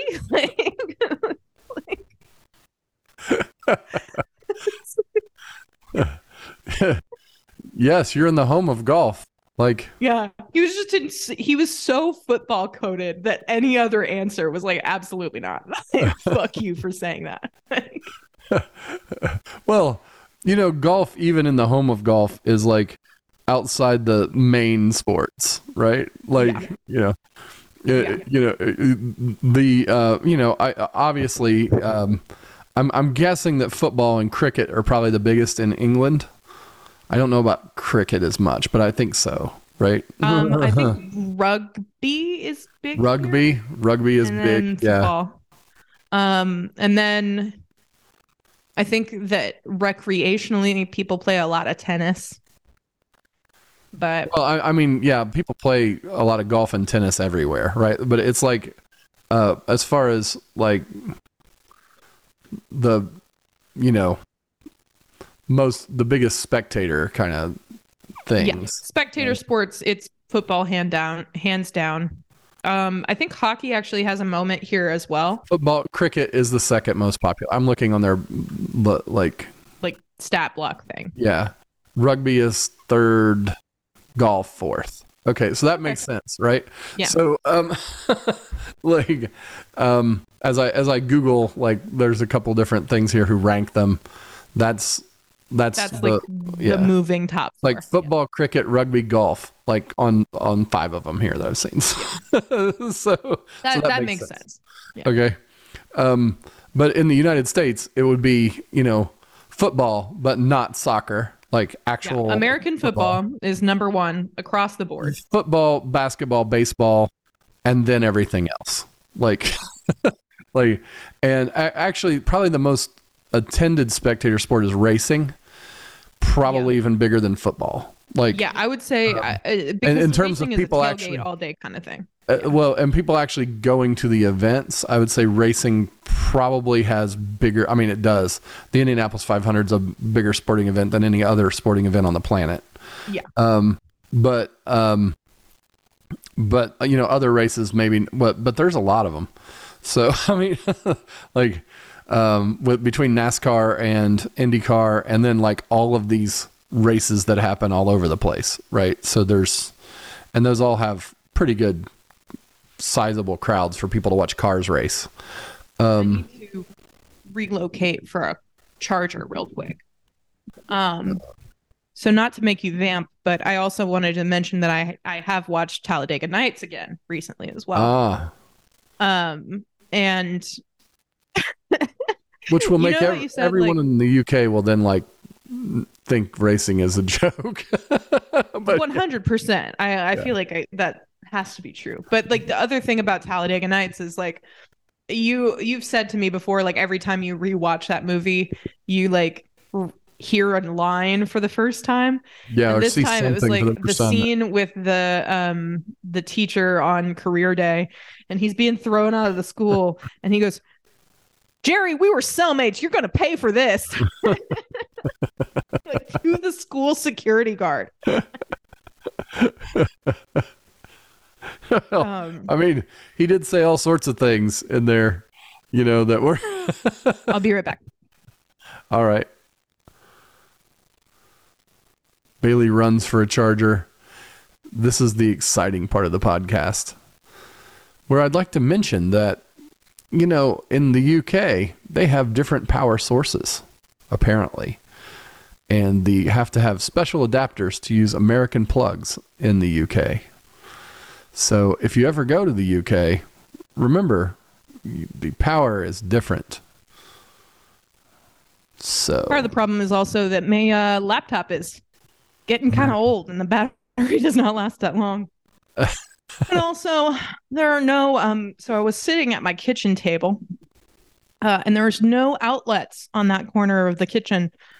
So the only outlet that I can plug my laptop into is at the counter beside the boiler for the hot water. Well, fair enough. Yeah. So, I took us on an aside about the differences in electrical systems between the US and the UK. It was not exciting. So, I also have a plug adapter for Europe. Which is even different than the UK. Yeah, which is even different. Yeah. Which is nice. It's good to have options. Well, and now I have a few things that use the UK outlet, like my phone charger is a UK plug. Mm-hmm. And then I recently got a little camcorder on eBay for my cousin's wedding because I'm going to be doing like home video for it.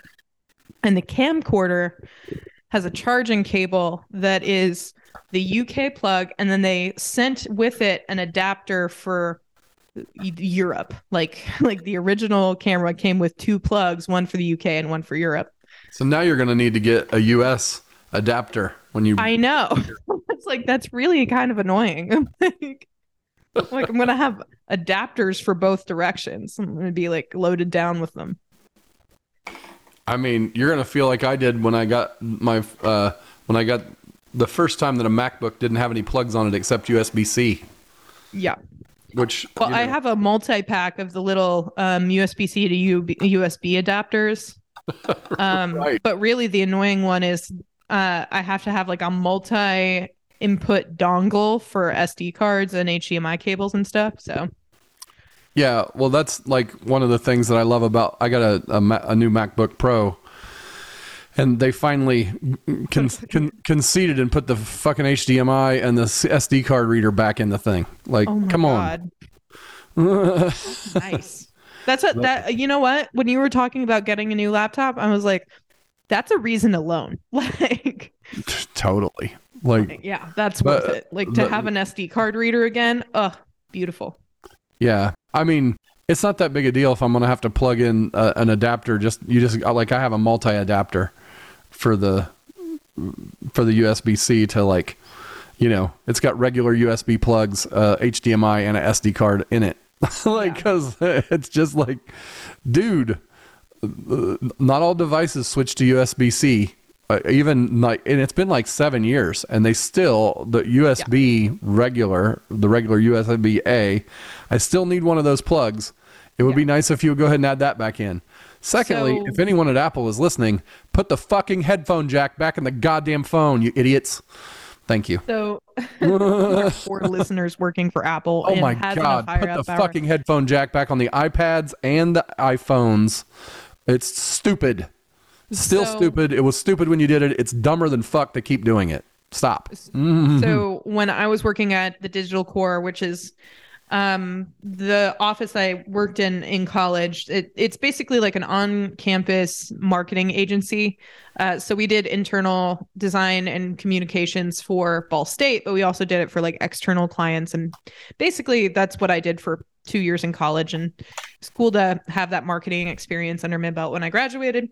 If you go to Ball State right now, this is a plug. They do hire every semester, and you should be doing it. But besides that, it's an all Mac office, and so they like provided me, like they issued me a laptop when I worked there, so that I could be running like 4 different Adobe products off of that computer at one time. And then they also, it was like I had to go into their basement like storage room every time we were like importing or exporting photos, because there was like just an entire drawer full of different adapters, but they were so precious of items that it was like they were all cataloged, and there was like a check-in process for the dongles, because they were like, if you take them out of this room, it will be very easy to lose them. And then we're going to have to buy more. And we have to do it at a certain time of year because of budget. So don't take them out of the room. Just bring the SD card into the room, transfer the files, and then put it back in the drawer. Or buy your own stinking adapter. Yeah. But I mean, we were all college students, and there was an hourly cap on our ability to work in campus offices. So, except in the summers. In the summers, it was a lot more chill because you could work 40 hours weeks. It's very nice. Yeah. So let's digress into the Gilmore Girls. I've got 2 episodes that we can talk about. Which 2? Episode 16 of season 4, which is The Reigning Lorelai. I'm realizing where we're getting, and I was like, this is really the spiciest part of this, like, season is coming upon us. These 2 episodes are very kind of fun, like, and you know, well, it's not, and it is. It's like fun because it's very not fun. Well, there's not fun stuff, but there is fun stuff all mixed in. Yeah. Right. So, at the start of The Reigning Lorelei, they're having escargot for dinner. And Emily's friend Sweetie has died. Yes. Sweetie. So Lorelei is not eating the escargot because it's snails, and she's just not into that. No matter how they're prepared. And she has plenty of time to chat. And Sweetie's died. She asked her, "Oh, why was she named Sweetie?" She doesn't like want to tell the story of why she's named Sweetie. Like the back and forth over that is hilarious. And then Emily just makes up this bullshit long story. Woman, she was very small. Yeah. She goes off on like a 2-minute tangent of nonsense that you know isn't true. Yeah. And then Richard refuses to go. Do I have to go? I have a business meeting. No, Richard, you don't have to go. Like, he wouldn't go to her friend's funeral with her, basically. Which comes back to haunt a little later. Well, honestly, it is kind of shitty. Yeah. Like, you have a business meeting, so you're not going to come with me to a funeral? We are married. Like, right. Well, and so we have a lot of, the cutaway in this. There's like a couple of little threads that are going on, and there's really over the next 2 episodes, and it's really like a hid underneath story, which is about Luke and Nicole, right? Yeah. They like do a great job of barely touching it. Like they're bringing it in, but very subtly, right? Yeah. And Kirk is in the diner, and Luke is not paying attention to the food, so it's a little off. Mm-hmm. He's like, so Lane serves him up eggs, and he's like, "Were these eggs cooked in the fish pan?" They have a fish flavor. They have a fish flavor. These are fishy eggs. Yes. Yeah. And she's going, "You're paranoid, Kirk. They were not. Blah, blah, blah, blah, blah." Right. And then she goes into the kitchen for 2 seconds. She comes back out. She has new eggs. She hands it to him. She takes the other one. She goes, "They were cooked in the fish pan."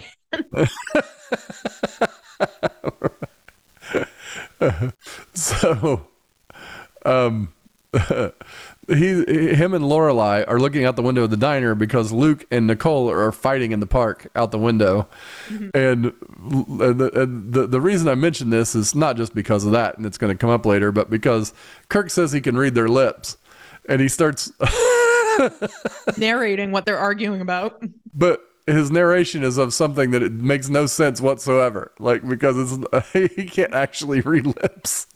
He's guessing what they're saying, but he's not even really guessing, Like, part of like lip reading is that you usually have a little bit of context to go off of, right? Mm-hmm. So like body language would say they're probably having an argument.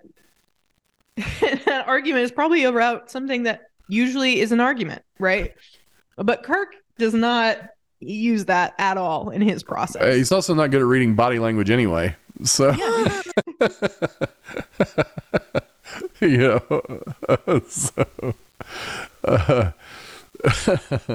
So that was pretty funny.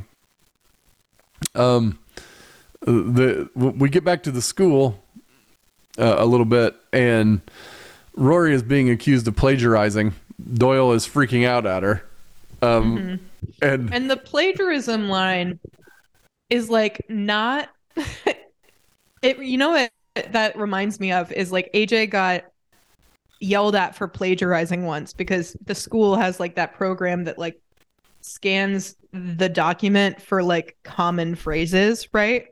Yeah. And his phrase, like the phrase that the plagiarism thing pinged, was a common knowledge sports statistic that just so happened to be the same sentence as on Wikipedia. And the sentence was something like, in 1993, the Colts won 3 of their 16 games, of like something like that. And he was like, I remember the argument. I remember you talking about it in the car. And I remember him being like, you rephrase that 4 different ways. Like go ahead. Tell me how you say that information differently. I mean, the thing was literally like the things that they said were, it was like actual game, like stats. And I was like, how? Of course he plagiarized that. Everybody would. They beat him 53-12. What the hell? How else would you say it? Like, yeah. What like, that it's ridiculous. The software flags something that's just like ridiculous. It's not like, you know, I'm like, okay, like the rest of it is this analysis of this stuff, right? Like that's the part that he wrote. Like the fact that he pulled a fact and said it the same way some Wikipedia article would, which is the only freaking way to say it, is stupid. Like this isn't plagiarism. He pulled facts from the internet, of course, because he was using it to research things. There's no other way to state a fact that's so statistical. Common knowledge. Yeah. Right. Like, so, yeah. So Rory is having a similar moment with her editor at Yale. Yeah. Doyle is accusing her of plagiarism on something that cannot be rephrased. Well, and they're just like, at the very least, it's cliche, you know, like, or something like that. Yeah.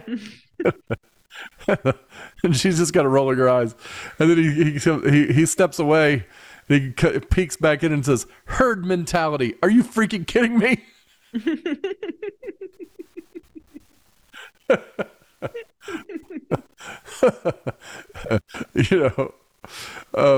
So that was funny. So, and then what comes of this, I believe, is that the kid sitting next to him, next to Rory, looks at her and goes, finally, it's your turn. You know, it's your time. It's your time to be the one picked on. Well, and the thing is, the thing is, we're being set up for the next episode with that piece, because that's the kid that drives them, right? Later. Yeah. Like, so, and you know, his name's what? I can't remember his name right now. I don't know why. It's not very relevant. He's dweeb. Yeah, he's a dweeby kid, and he plays dweeby kid pretty much throughout, right? Yeah. Like his role is the dweeb. Right. Well, and you know, to like show how you know, Rory and Paris are a little bit geeky, but this dude's it's like the different degrees of, you know, what they're showing a lot of with them in the next episode, you know, which is they go on spring break, right? But what they're showing there are the different like cliques of people. Like, you know, you're getting to see a window into a whole bunch of different cliques of people. Like there are different like I like to say, if you know me, there are certain times where I am the most dorky and nerdiest person in the group. And then there are times that I am like the far out there bad boy, like black sheep of the group. Like my high school friends are now like half of them are drag queens. Some of them live in LA. Like, all of them like do more than I would ever do when it comes to like party culture. And there have been times where I've been at a bar at 3 a.m. and I just look at my friends from high school and I'm like, man, it's good that you're happy birthday. I'm going home. Like, I understand that your plan is to be here until sunrise. I wanted to be in bed 3 hours ago. And the fact that I'm still here is a miracle, fueled by my love for you. So I will be leaving. Goodbye. And then, you know, I would have probably left well before that. So I understand you. Yeah. Yeah. So it's all a matter of perspective, right? Because for them, they're like, oh, Bailey's kind of a square. Like, Bailey's not going to do the things. Bailey's not here to party all night. Bailey has a bedtime and she will be respecting that bedtime. I'm sure I come across that way. Because like when I'm done, I'm just done. But like sometimes I'm like talking about Dungeons and Dragons, or I'm like hanging out with some of my nerd friends, and then I'll say something about like a time I had with one of my like friends from back home, and there'll just be this like dip in the conversation between me and the nerds. Like I used to work with a whole bunch of devs, and my old Dungeons and Dragons group was like, where they are now is like 4 of them work for like high-end tech companies and software agencies. 3 of them are married. Pretty much all of them are homeowners. I think one of them is expecting their second kid right now. Like, they were not the party crowd. They never will be. And when I played Dungeons and Dragons with them, we'd be like pretending to be wizards. And then I would say something about my like friends from back home. And then they would all like gloss over for a second because like what I was saying to them like did not compute as a thing. Like I basically just like, it was as if I had looked at them and said, you know, we all do crack cocaine from time to time. They just could not. Which we don't. No. Like ever. They were like, no, we don't. We don't know how it is when you're at the bar past the time you want to be there. Like, we would have left at 10:30. I think, you know, Michelle is definitely not past the bedtime. He's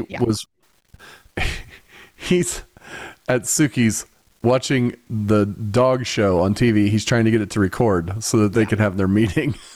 Mm-hmm. Right. and he can't get enough of the dog show. Yep. And then Emily calls and says that, you know, Gran has died. Gran Lorelai the first has passed away, and Richard's a mess, and he wants turtleneck soup, which is really mock turtle soup. Suki's like, he can't I've never heard the name of it because he is stricken with grief. Like, right. And Lorelai said there was Suki, and she's like, he wants turtleneck soup. She's like, I've never heard of turtleneck soup, but mock turtle soup. Oh, that's it. Mock turtle soup. Mm-hmm, mm-hmm. So Suki makes the mock turtle soup. Lorelai brings it over. Richard couldn't give a shit about the soup. He's crying. Richard is inconsolable for 2 reasons. 1, his mother just passed, and he was really close with his mother. 2, the last conversation he had with his mother was an argument that we saw on the previous episode. Yeah. In the last episode about respect. Right. Because she was not a respectful person ever. Yeah. No, she wasn't. And Richard saw it for the first time ever. And that is his last memory of his mother. Yeah. So he's having a bad time. Yeah. On his 10th birthday, she told him life is a battle. You either enter it armed or surrender immediately. I was like, damn. And that's his happy memory from her. On his 10th birthday. Like, I was like, That really illuminates a lot of his emotional stability, doesn't it? That took me straight into Ted Lasso, which was, you know, my favorite quote from Ted Lasso. I love meeting people's mothers. It gives me a deep personal insight into why they're so fucked up. Yeah. He said something like, it gives me a roadmap into why they're nuts. That's what it was. Yeah. Yeah. And that really is, just that sentence is like, oh yeah, that's why. I love meeting people's moms. It gives me a roadmap into why they're nuts. Yeah. So he's having a horrible as he's having the panic attack of this, Lorelai says that she will help sort through Gran's house the next day with Emily. Okay.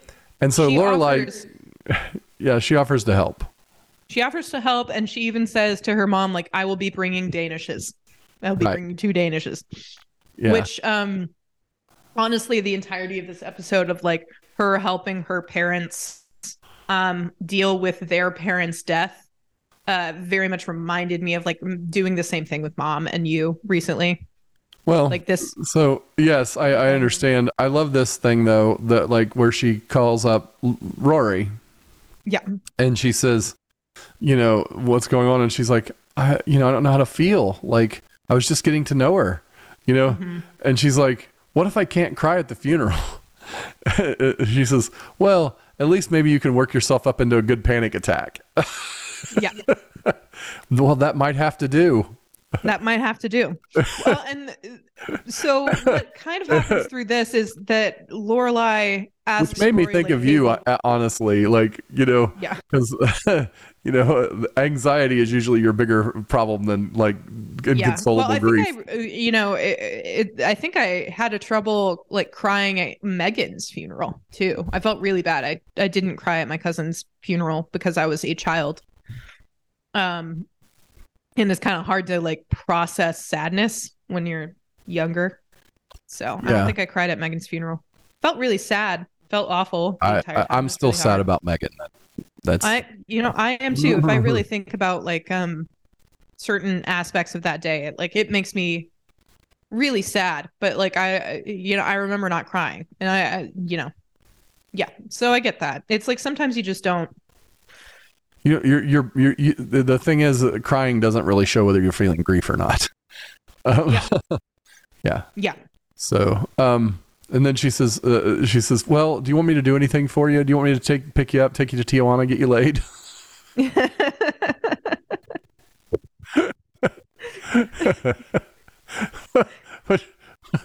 Like, it's like one of those little throwaways that like, I was like, wait, I had to back up twice and like watch it because I was like, that's hilarious. Yeah. So I wrote it down. Anyway, then she's trying to help she's trying to help Emily go through Lorelai's things, Lorelai Senior's things. Right. And while they're going through Gran's it looks like the storage room of a museum, but in her house. Right. Like this woman is a hoarder. Like it looks like national. You know what it looks like? That house looks like the storage facility in Indiana Jones. Yes, it's full of like priceless relics. Yeah, like it's full of these like heirlooms that like nobody like has claimed in her entire lifetime. Not just heirlooms, but like expensive art. Like yeah. Like portraits as big as the 10-foot ceilings, like insanity is in there. And honestly, like if it weren't for the fact that I know for like this is a scripted thing, I would say that like there's no fucking way Emily actually discovered what she finds, because it's like finding the needle in the haystack. She just stumbled upon the most devastating thing within like 10 minutes of Lorelai's arrival. Well, the thing is, before she stumbles onto it, like, Lorelai is like saying to Emily, there's things I don't know about her. What was her maiden name? She says, Gilmore. She's like, Gilmore. And she's like, yeah, she married her second cousin. And she's like, what? Yeah. Back then, back then there was purity of bloodlines, and she's like, what? And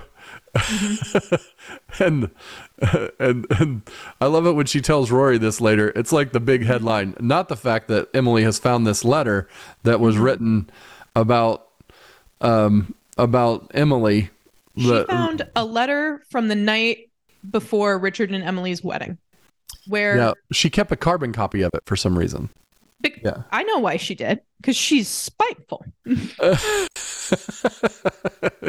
didn't need explained to me. I'm like, you know what? When she said, why'd she keep a carbon copy of it? I was like, because she is like the rich, bougie version of my granny who would 100% keep a carbon copy of that. I'm like, I can't wait to go through Granny's desks and find that, like, whatever is in there. Because, like, if there was some, like, very frigidly... There's not anything like that in Granny's thing. Be nice. But, no. I'm saying, like, it's kind of an OG move to be like, I so well worded this devastating letter that I'm going to keep a carbon, like, of it. Yeah, I mean, she didn't do stuff like that. I mean, yeah, this Gran might... but like, Yeah. but your So- granny wouldn't write stuff like that to people. I mean, no, but whew, it's like it's horrible. And at one point, she even says, like, "I wish you would marry Penelope Lot instead. Like, I urge you for the Right. sake of your Yeah. happiness." Like, it's Yes. bad. Yeah, It is and then horrible. and then Emily basically quits and hands the whole funeral over to Lorelai to do. And Rory volunteers to write the obit, which is cool, because then she has to have another thing back and forth with Doyle because he thinks she's using the resources for personal stuff, and the minute she mentions that it's her great grandmother, then Doyle is like, "My grandmother died last fall. I still am not doing well with it." and then Rory's like, "Okay, it wasn't my grandmother, it was my great grandmother. I don't know why I said that, and I didn't know her very well, so I'm getting to know her like this." Well, everyone should know their grandmother, so you go ahead. You know.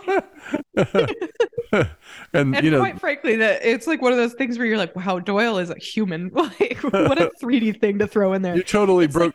like You totally broke Doyle down to his core by talking about his granny. I love that. It was Yeah. like, I honestly, I loved that, and it was the first time I was like, "Oh, I kind of like Doyle for a second." Like, weird. Like, Doyle's actually a really good guy.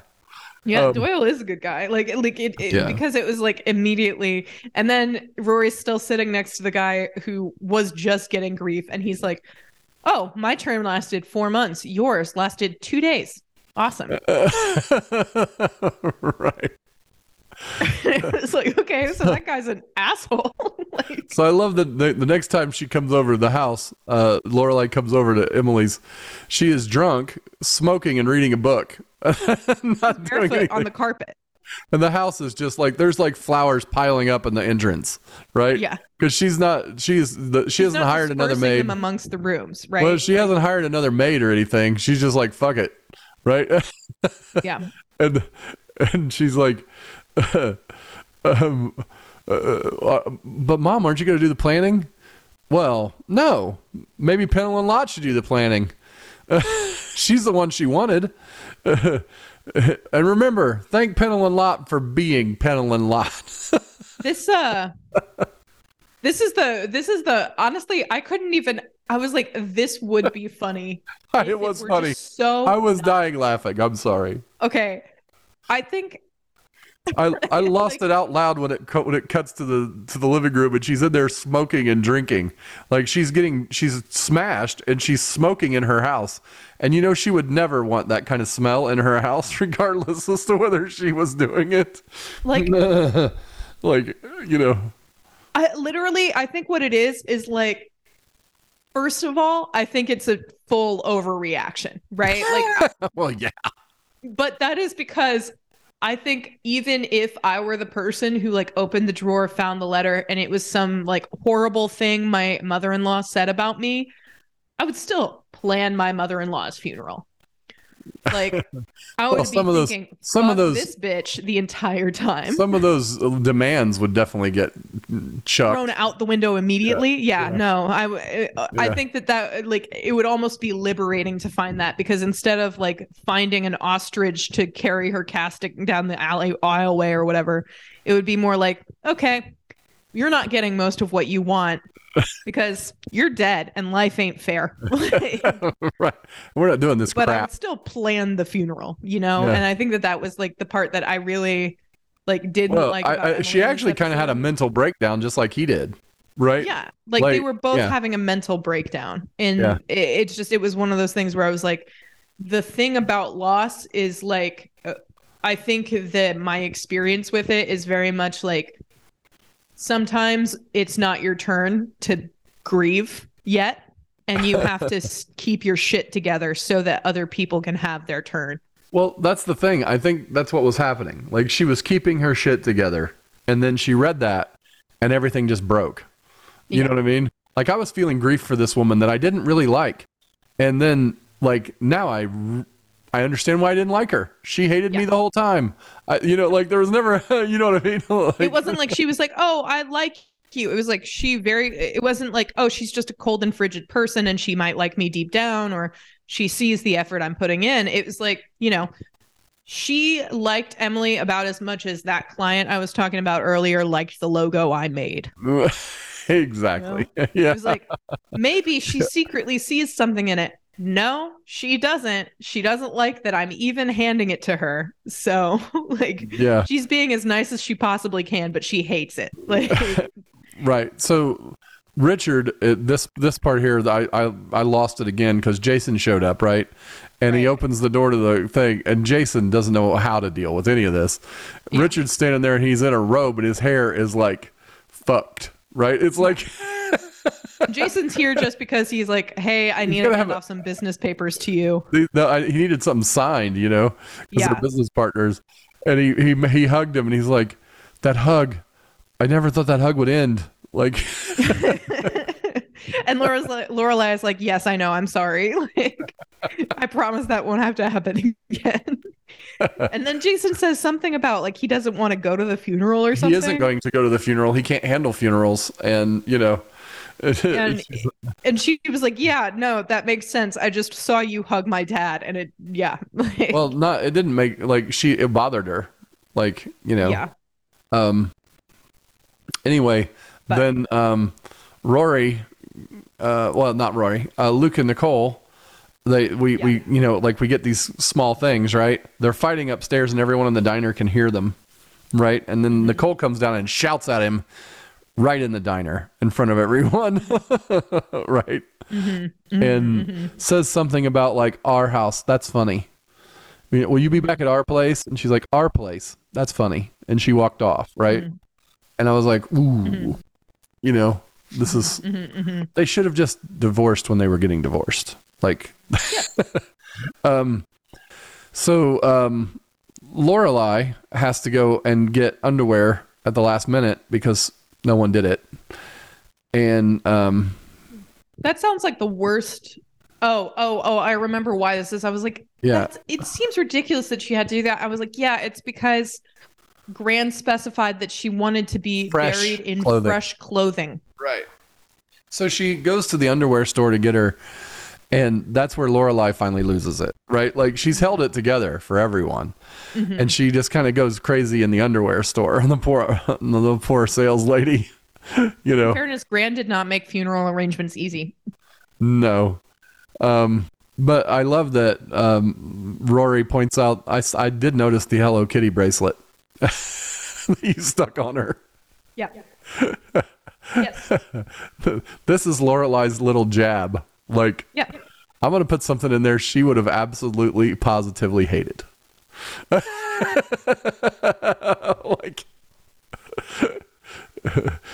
you know. It's tough shit. So the best thing is that, like, when we were back in the basement at first, they were talking about Cousin Marilyn and the fact that she wanted these bar glasses. And then Cousin Marilyn shows up at the wake, and Cousin Marilyn is played by the same actress that played Lorelai, like Gran, right? Yeah. Only a much younger person. Yeah. And so that is awesome because it's the whole cousins angle, right? She married cousins, and this cousin looks just like her. Like, right. And they even make a joke about it. Right. Like, oh wow, you do look just like her. You got to resemble her. Yeah. And then she's the one that introduces Lorelai as the reigning Lorelai. Yeah. She's now the reigning Lorelai. You know. And I love the preacher that they brought in, or the priest or whatever, that had, you know, he's like got dementia and he can't remember what happened 5 minutes ago, and he had married them. Goes, didn't I just bury you? Yeah, that's what I was gonna say. Didn't I just bury you? He doesn't even remember that she's like 104. So funny. The funny thing is that Cousin Marilyn has such a different personality than Gran that it was like, it's really cool to see the range of acting that she had to put in, you know, to be. I also just like Cousin Marilyn's like attitude in the room. Like, Cousin Marilyn is clearly the fun aunt who only comes to like a special occasion and to tell stories. Like, tell stories and be the life of the party, and then go home. Right. Yeah. And I'll see you at the next funeral. Like, that kind of aunt. So this Richard like fixes everything with Emily because at the wake, he says to her, I don't think we should put Mom's ashes on our mantle. I think they should go ahead and be put in the family tomb, all of them, because they were going to have half of them on the mantle, and she was really bugged by that. That was wigging her out, right? Because it was like, oh, she's going to be in my house watching me for the rest of my life. Like, that's creepy. And Richard's like, no. and Emily like broke out of everything right then because he like said exactly what she needed to hear. And he didn't even know it, that she needed to hear it that badly, but it was totally what she needed to hear. That he's still on my side, you know, like, yeah. And so that was cool. And then they cut out to Rory and Lorelai, and Lorelai told her, someday you'll be the reigning Lorelai. And she's like, I don't like that because that means you're going to be dead. And she's like, no, I'll step down. I won't pull a Queen Elizabeth on you. Make you wait around forever. And I was like, damn, this was like, you know, it was like another 15 years until King Charles finally got to be king, right? The series, Gilmore Girls, the series ended years before. Right. Like 15 years. Like that's how, like, you know, she was already ancient at that point. And yeah. They were already thinking that. They were already making that joke. And then 15 years passed and... Right. So episode 17 is Girls in Bikinis, Boys Doing Twists, which is all about spring break, basically. Yeah. It starts out, they're in the pedicab. Kirk is starting a pedicab, basically, business in Stars Hollow.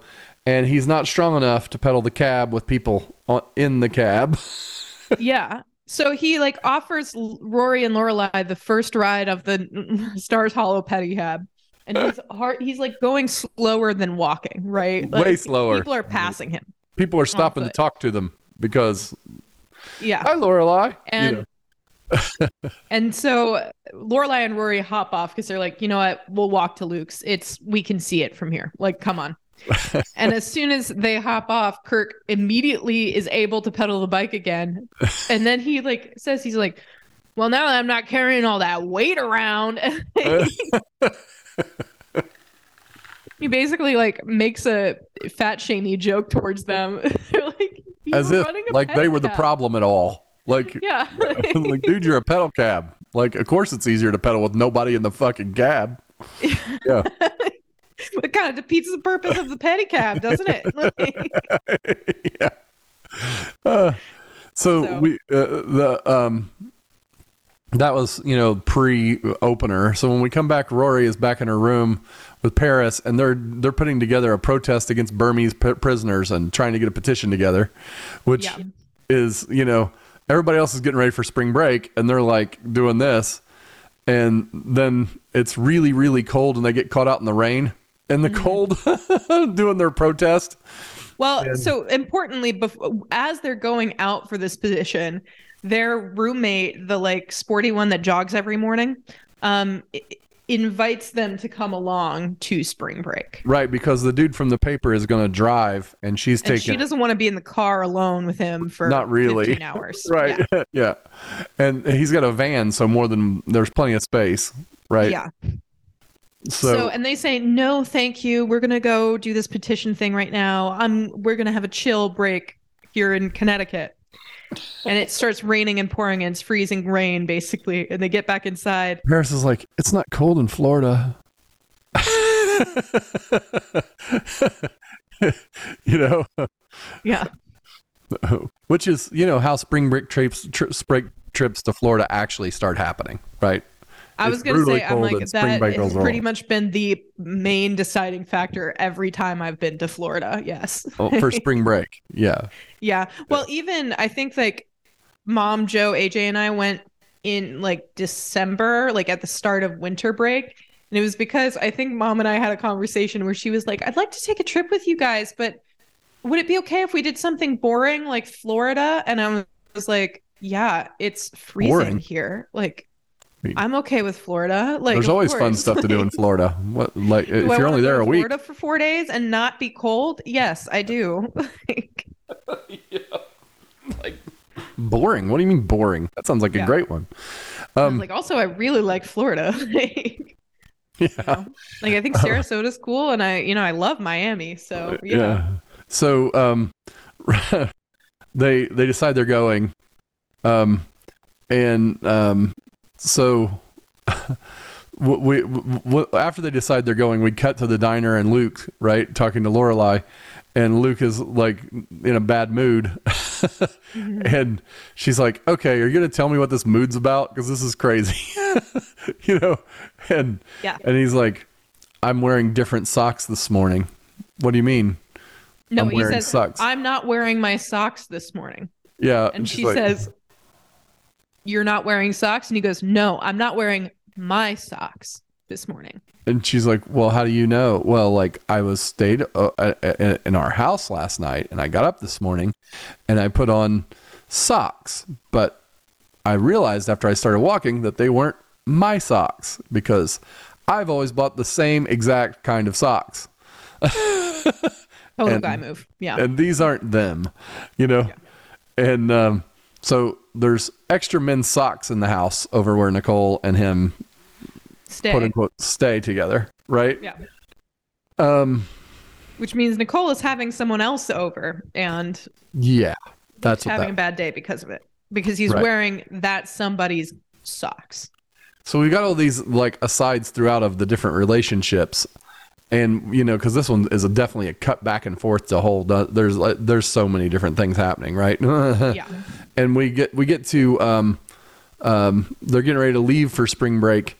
And Paris is taking over driving this dude's van because she can't handle riding with people. And apparently she drives really fast. He gets out screaming, I can't believe I made it. You're going to kill us all. And she's like, hey, I cut 4 hours off the trip or something. Yeah. What are you complaining about? Yeah. Apparently she drove like a maniac the whole way.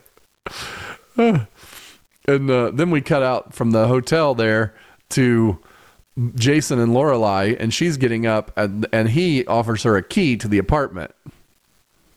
Yeah. Which is a funny sequence because it gets really awkward. She's like, oh.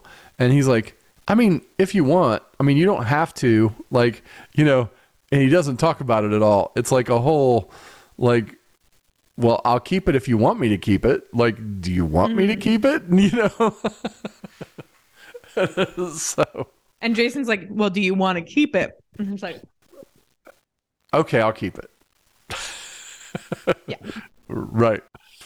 And we get back to the hotel again, and there's this dude coming through the story that keeps looking at Rory and kind of flirting with her, but not really talking to her, right? And maybe a couple words here and there, right? Mm-hmm, mm-hmm.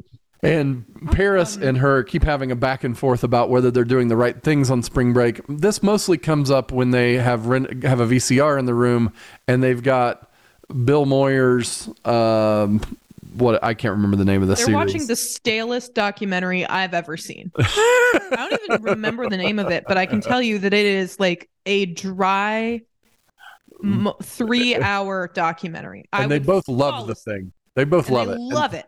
And they've got the whole stack of them. It's a whole series, and they've got all of them. And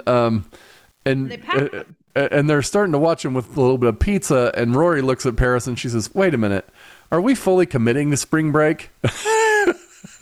Because they're facing the television, and in the background of the television, they can see through their glass sliding door window, the life party of spring break happening outside.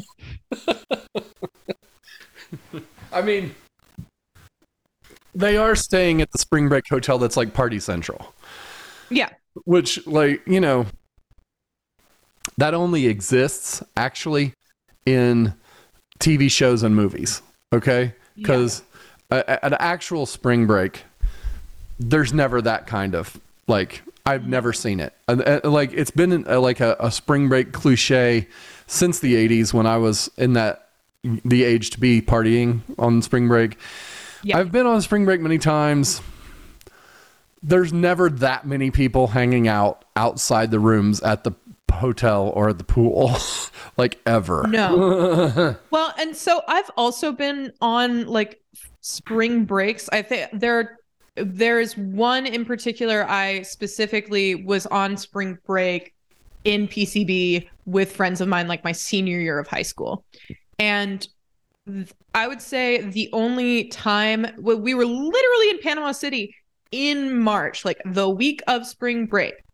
And I can't say that we ran into another young group of kids outside of, we went to like a glow stick party that was specifically like spring break themed.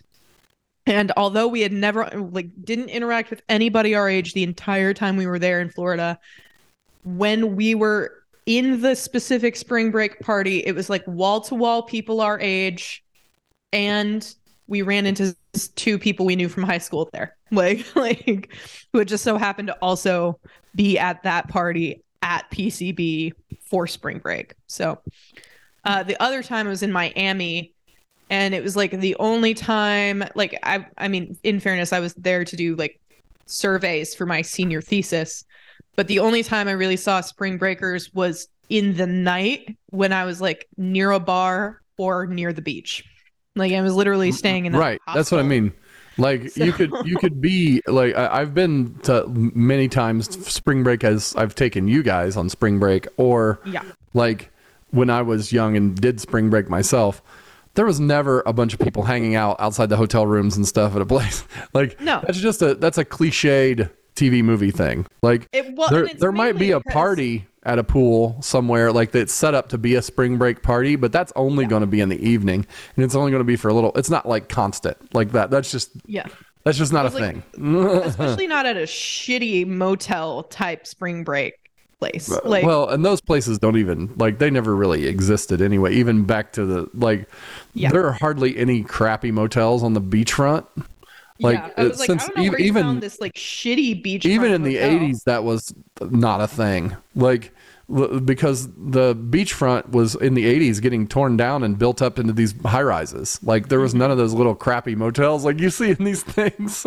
Yeah. Well, and also the motel has like enough like of a bar to serve like what looks like over 150 like young people. Yeah. So where are these people staying? Because they aren't all staying in these rooms, and no one would let that many people stay and hang out like out in the hotel lobby on the railings and stuff. They just wouldn't. Yeah. And I was like, also, given our group, nobody really researched where you guys were staying like enough to be like, oh, this is going to be the party capital, right? Like, right. It, like literally was like the most partying hotel I've ever seen. Like, so that was going on.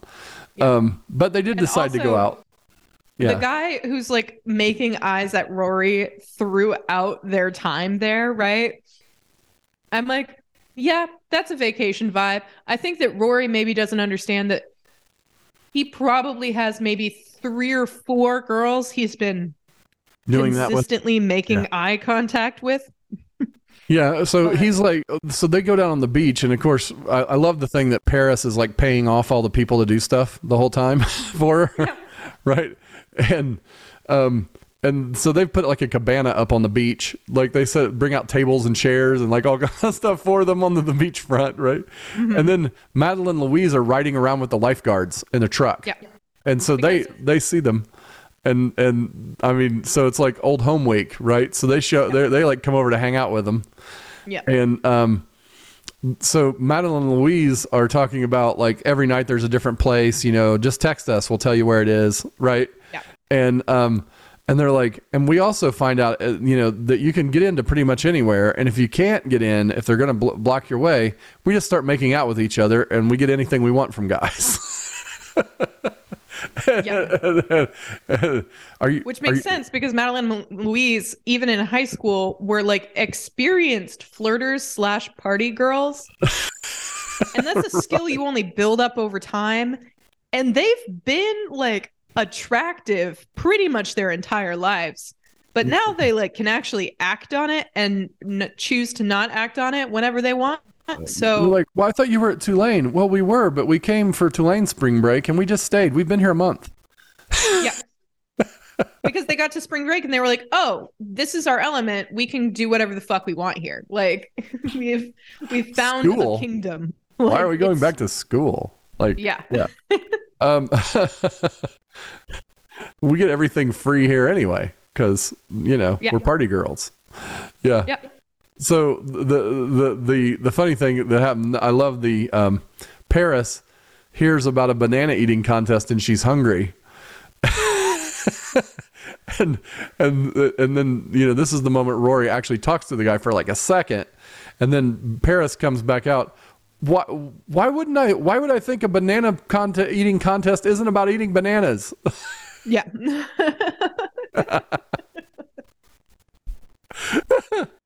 Which I thought was great. Then we go back to Connecticut, where Luke is calling Lorelai because he's in jail. She's just come home from an awkward date with Jason where they actually finally talk about the key. And Jason is like that he usually bolts at this point in the relationship, but he wants more with her. And this is his way of showing it. But he's really awkward about telling her. Yeah, he doesn't know how to have that conversation because he's never really had that conversation before.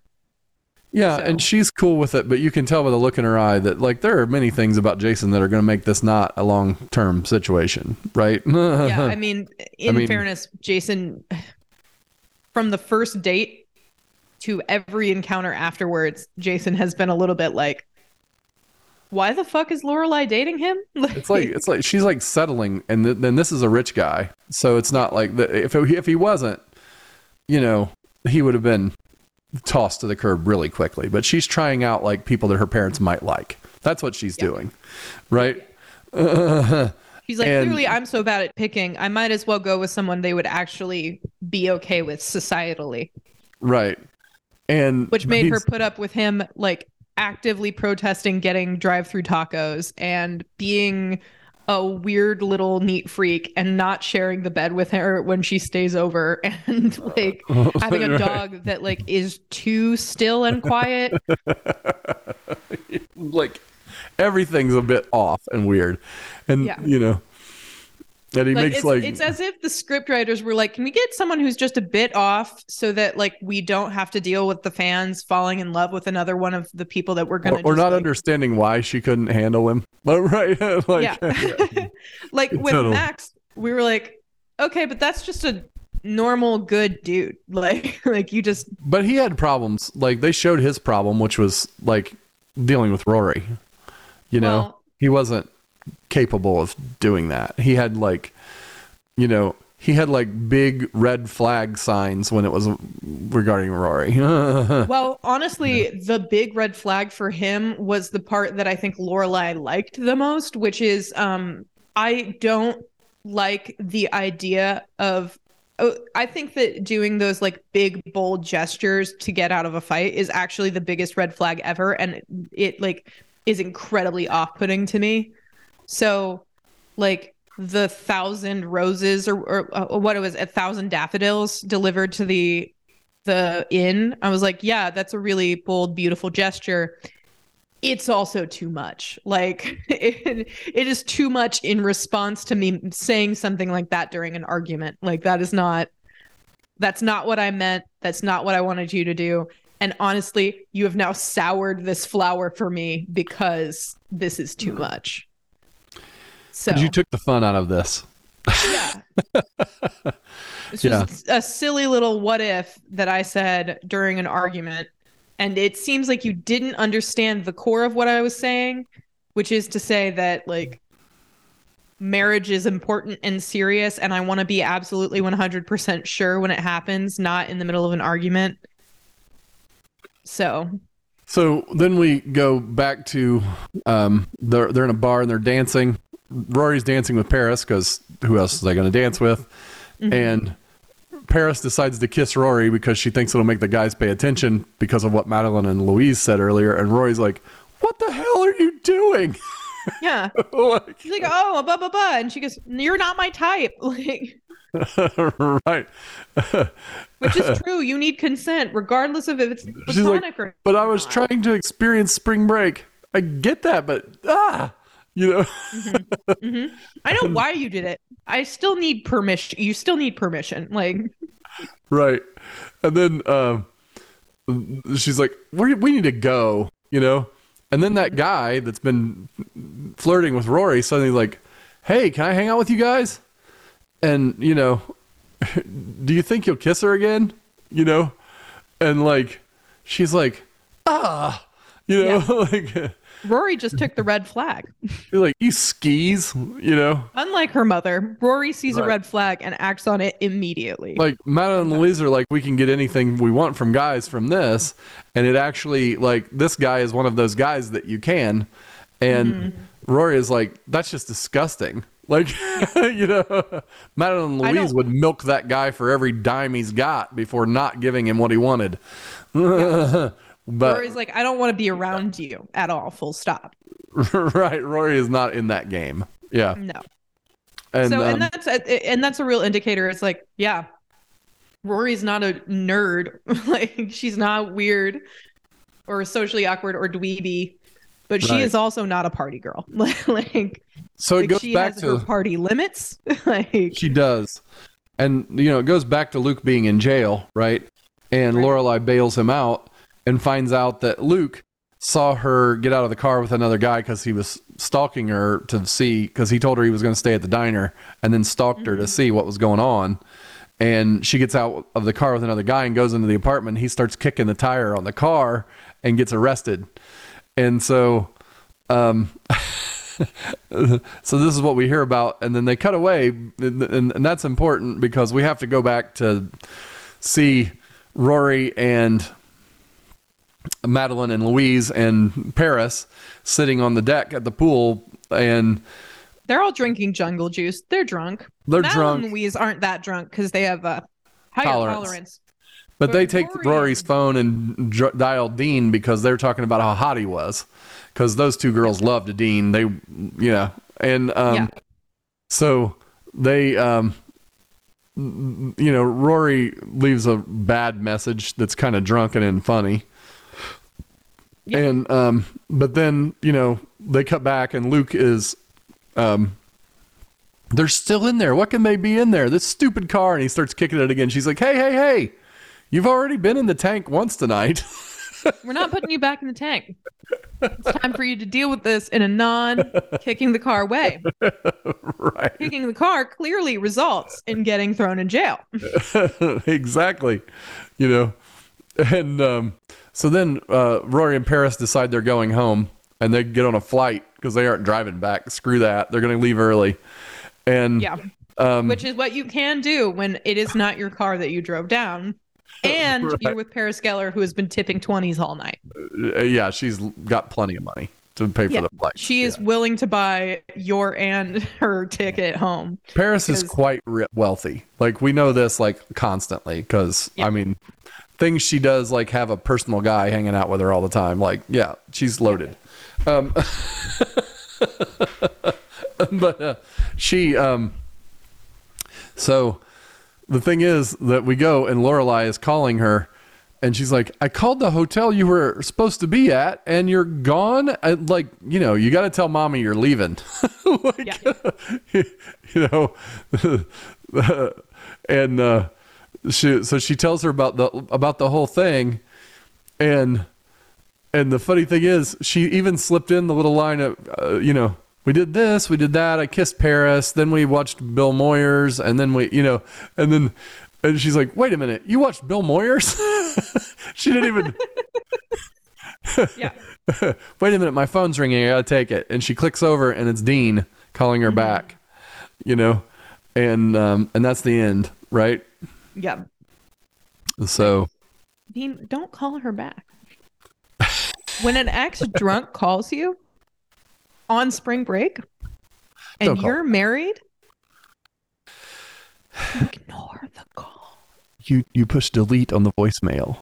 You say, oh, haha, and you delete it. And if you feel like calling her back, You shouldn't do that. You should go call a divorce lawyer. Especially if you shouldn't have married her in the first place. Stupid. Yeah. Yeah. Alas, we're at the end of another great episode of Family Rabble. Tune in next week where we'll talk about at least 2 more episodes of Gilmore Girls. We hope. We hope. And many other things. Love All you, right. Bailey. Love you, Dad.